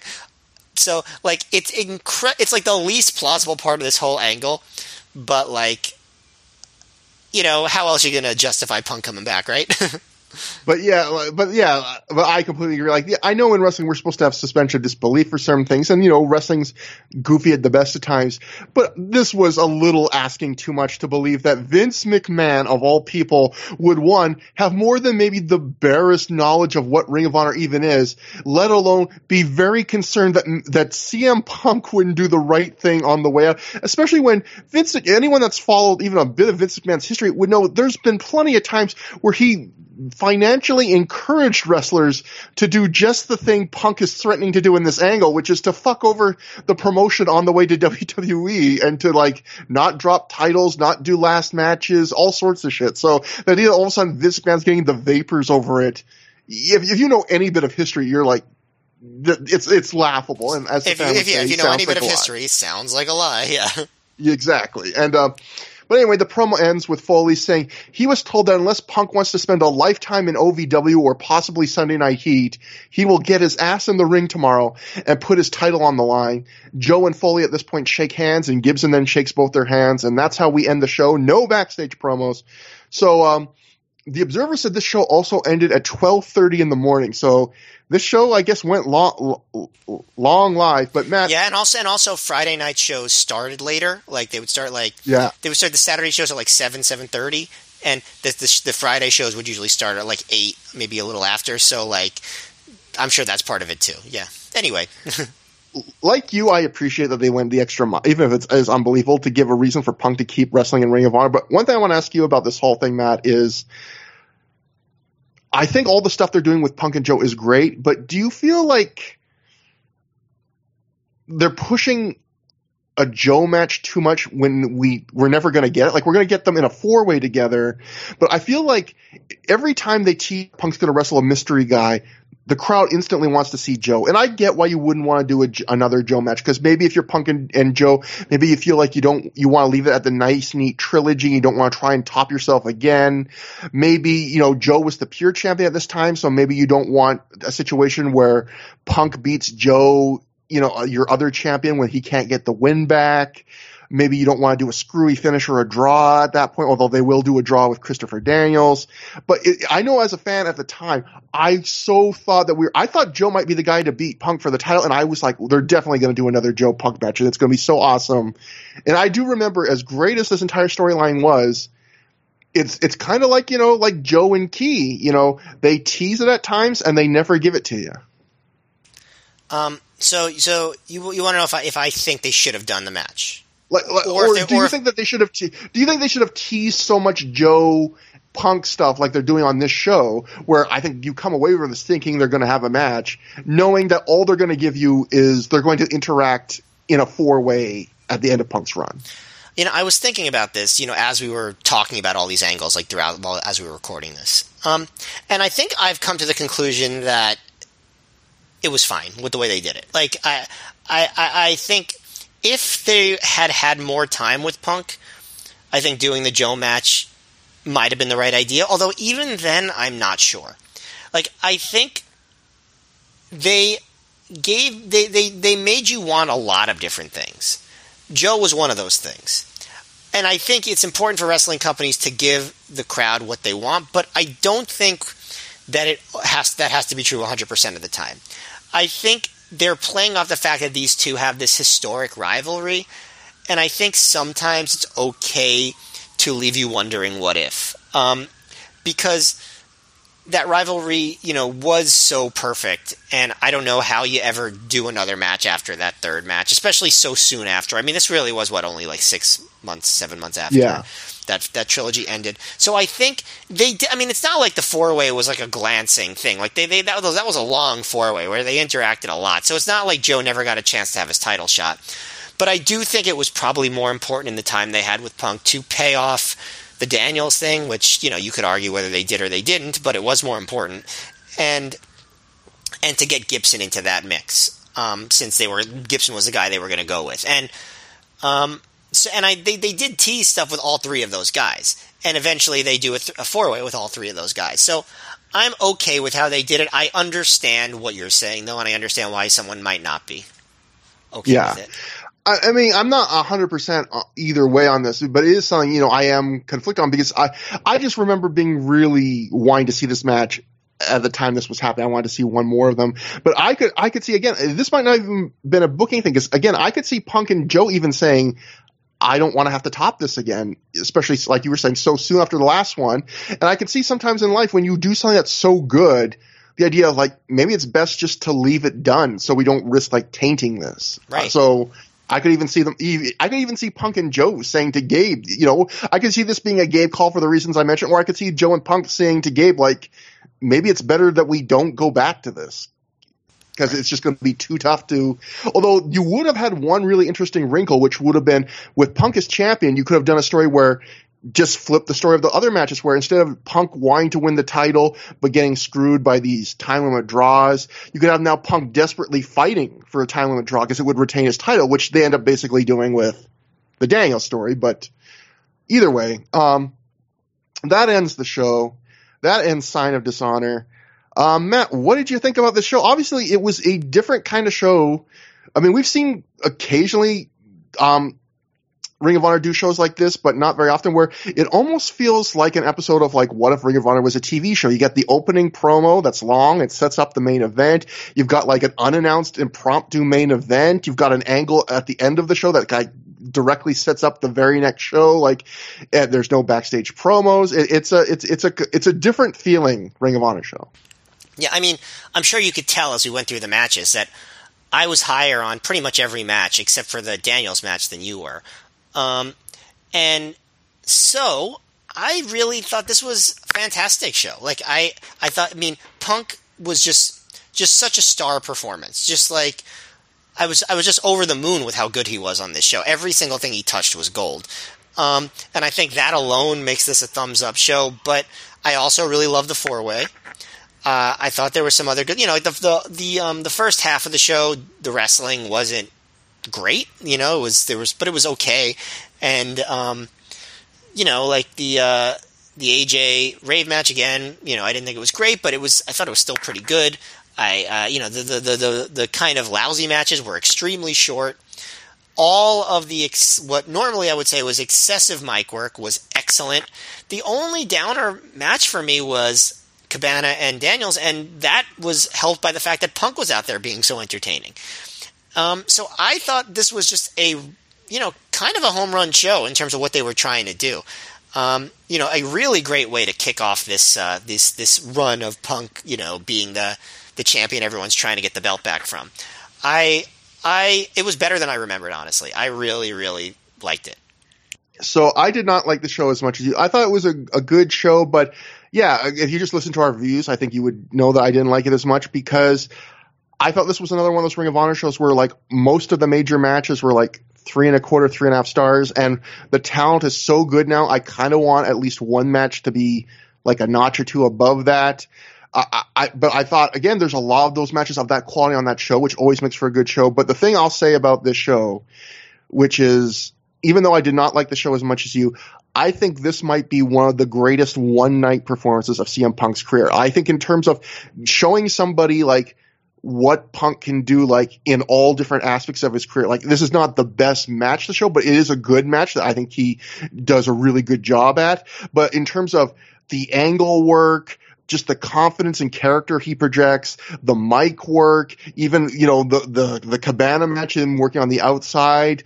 Like, I think this is one of the, and just the confidence and the fun he's having. I think this is a great show just to see Punk, like, at his best in, like, every asset of his game almost. And I think that's what I'll always remember the show for. I'll remember it. I used to remember it just because, it's the show where he signs the contract on the belt. But I think now that I've rewatched it, I'll really remember this as, like, I think one of, like, just the best one night performances I've ever seen that guy have. That's really cool. Really cool to see it. In terms of, like, not just outside the ring and inside, in terms of character work and everything, this is probably the best one night performance anyone in ROH has ever had.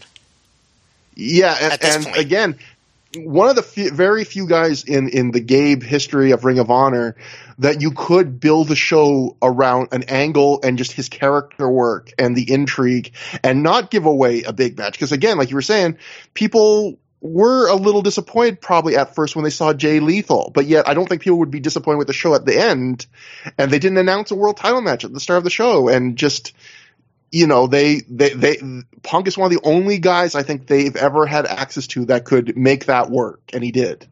Yep. And yeah, so that brings us to the end of the show. If you want to get in touch with us through the years at gmail.com, that's THROH. We're also on Twitter. I'm at Trevor Dame. Matt is at Mayor MGF. There's a thread on the Pro Wrestling Only Plugs forum. And next time on the show, the Summer of Punk will continue with the second half of this New York double shot, Escape from New York, which is a loaded card on paper. You've got Punk versus Roderick Strong. You've got Aries versus Joe for the third time in the year, but this time for the pure title. You've got Nigel versus Colt in a stipulation match, their feud continuing. The tag titles are up for grab. The Carnage Crew are challenging. So that the title's not going to change hands with the Carnage Crew, but it still might be worth watching. And, you got another big star-studded four-way with James Gibson in there again. I mean, you've got a big show for the next show, and I heard some guy named Matt Flerstein was even in attendance. So we'll get to see, compare and contrast your memories of the show to your new rewatching memories of the show. That's right. And so that will be that. Matt, do you have anything else to say? I will just say to have a sign of dishonor. No, I don't know. I have nothing to say. I have nothing to say, as always. Dishonor someone in your family this summer, and keep hydrated, keep cool. Yeah. And until next time, have a good time. Have a great time.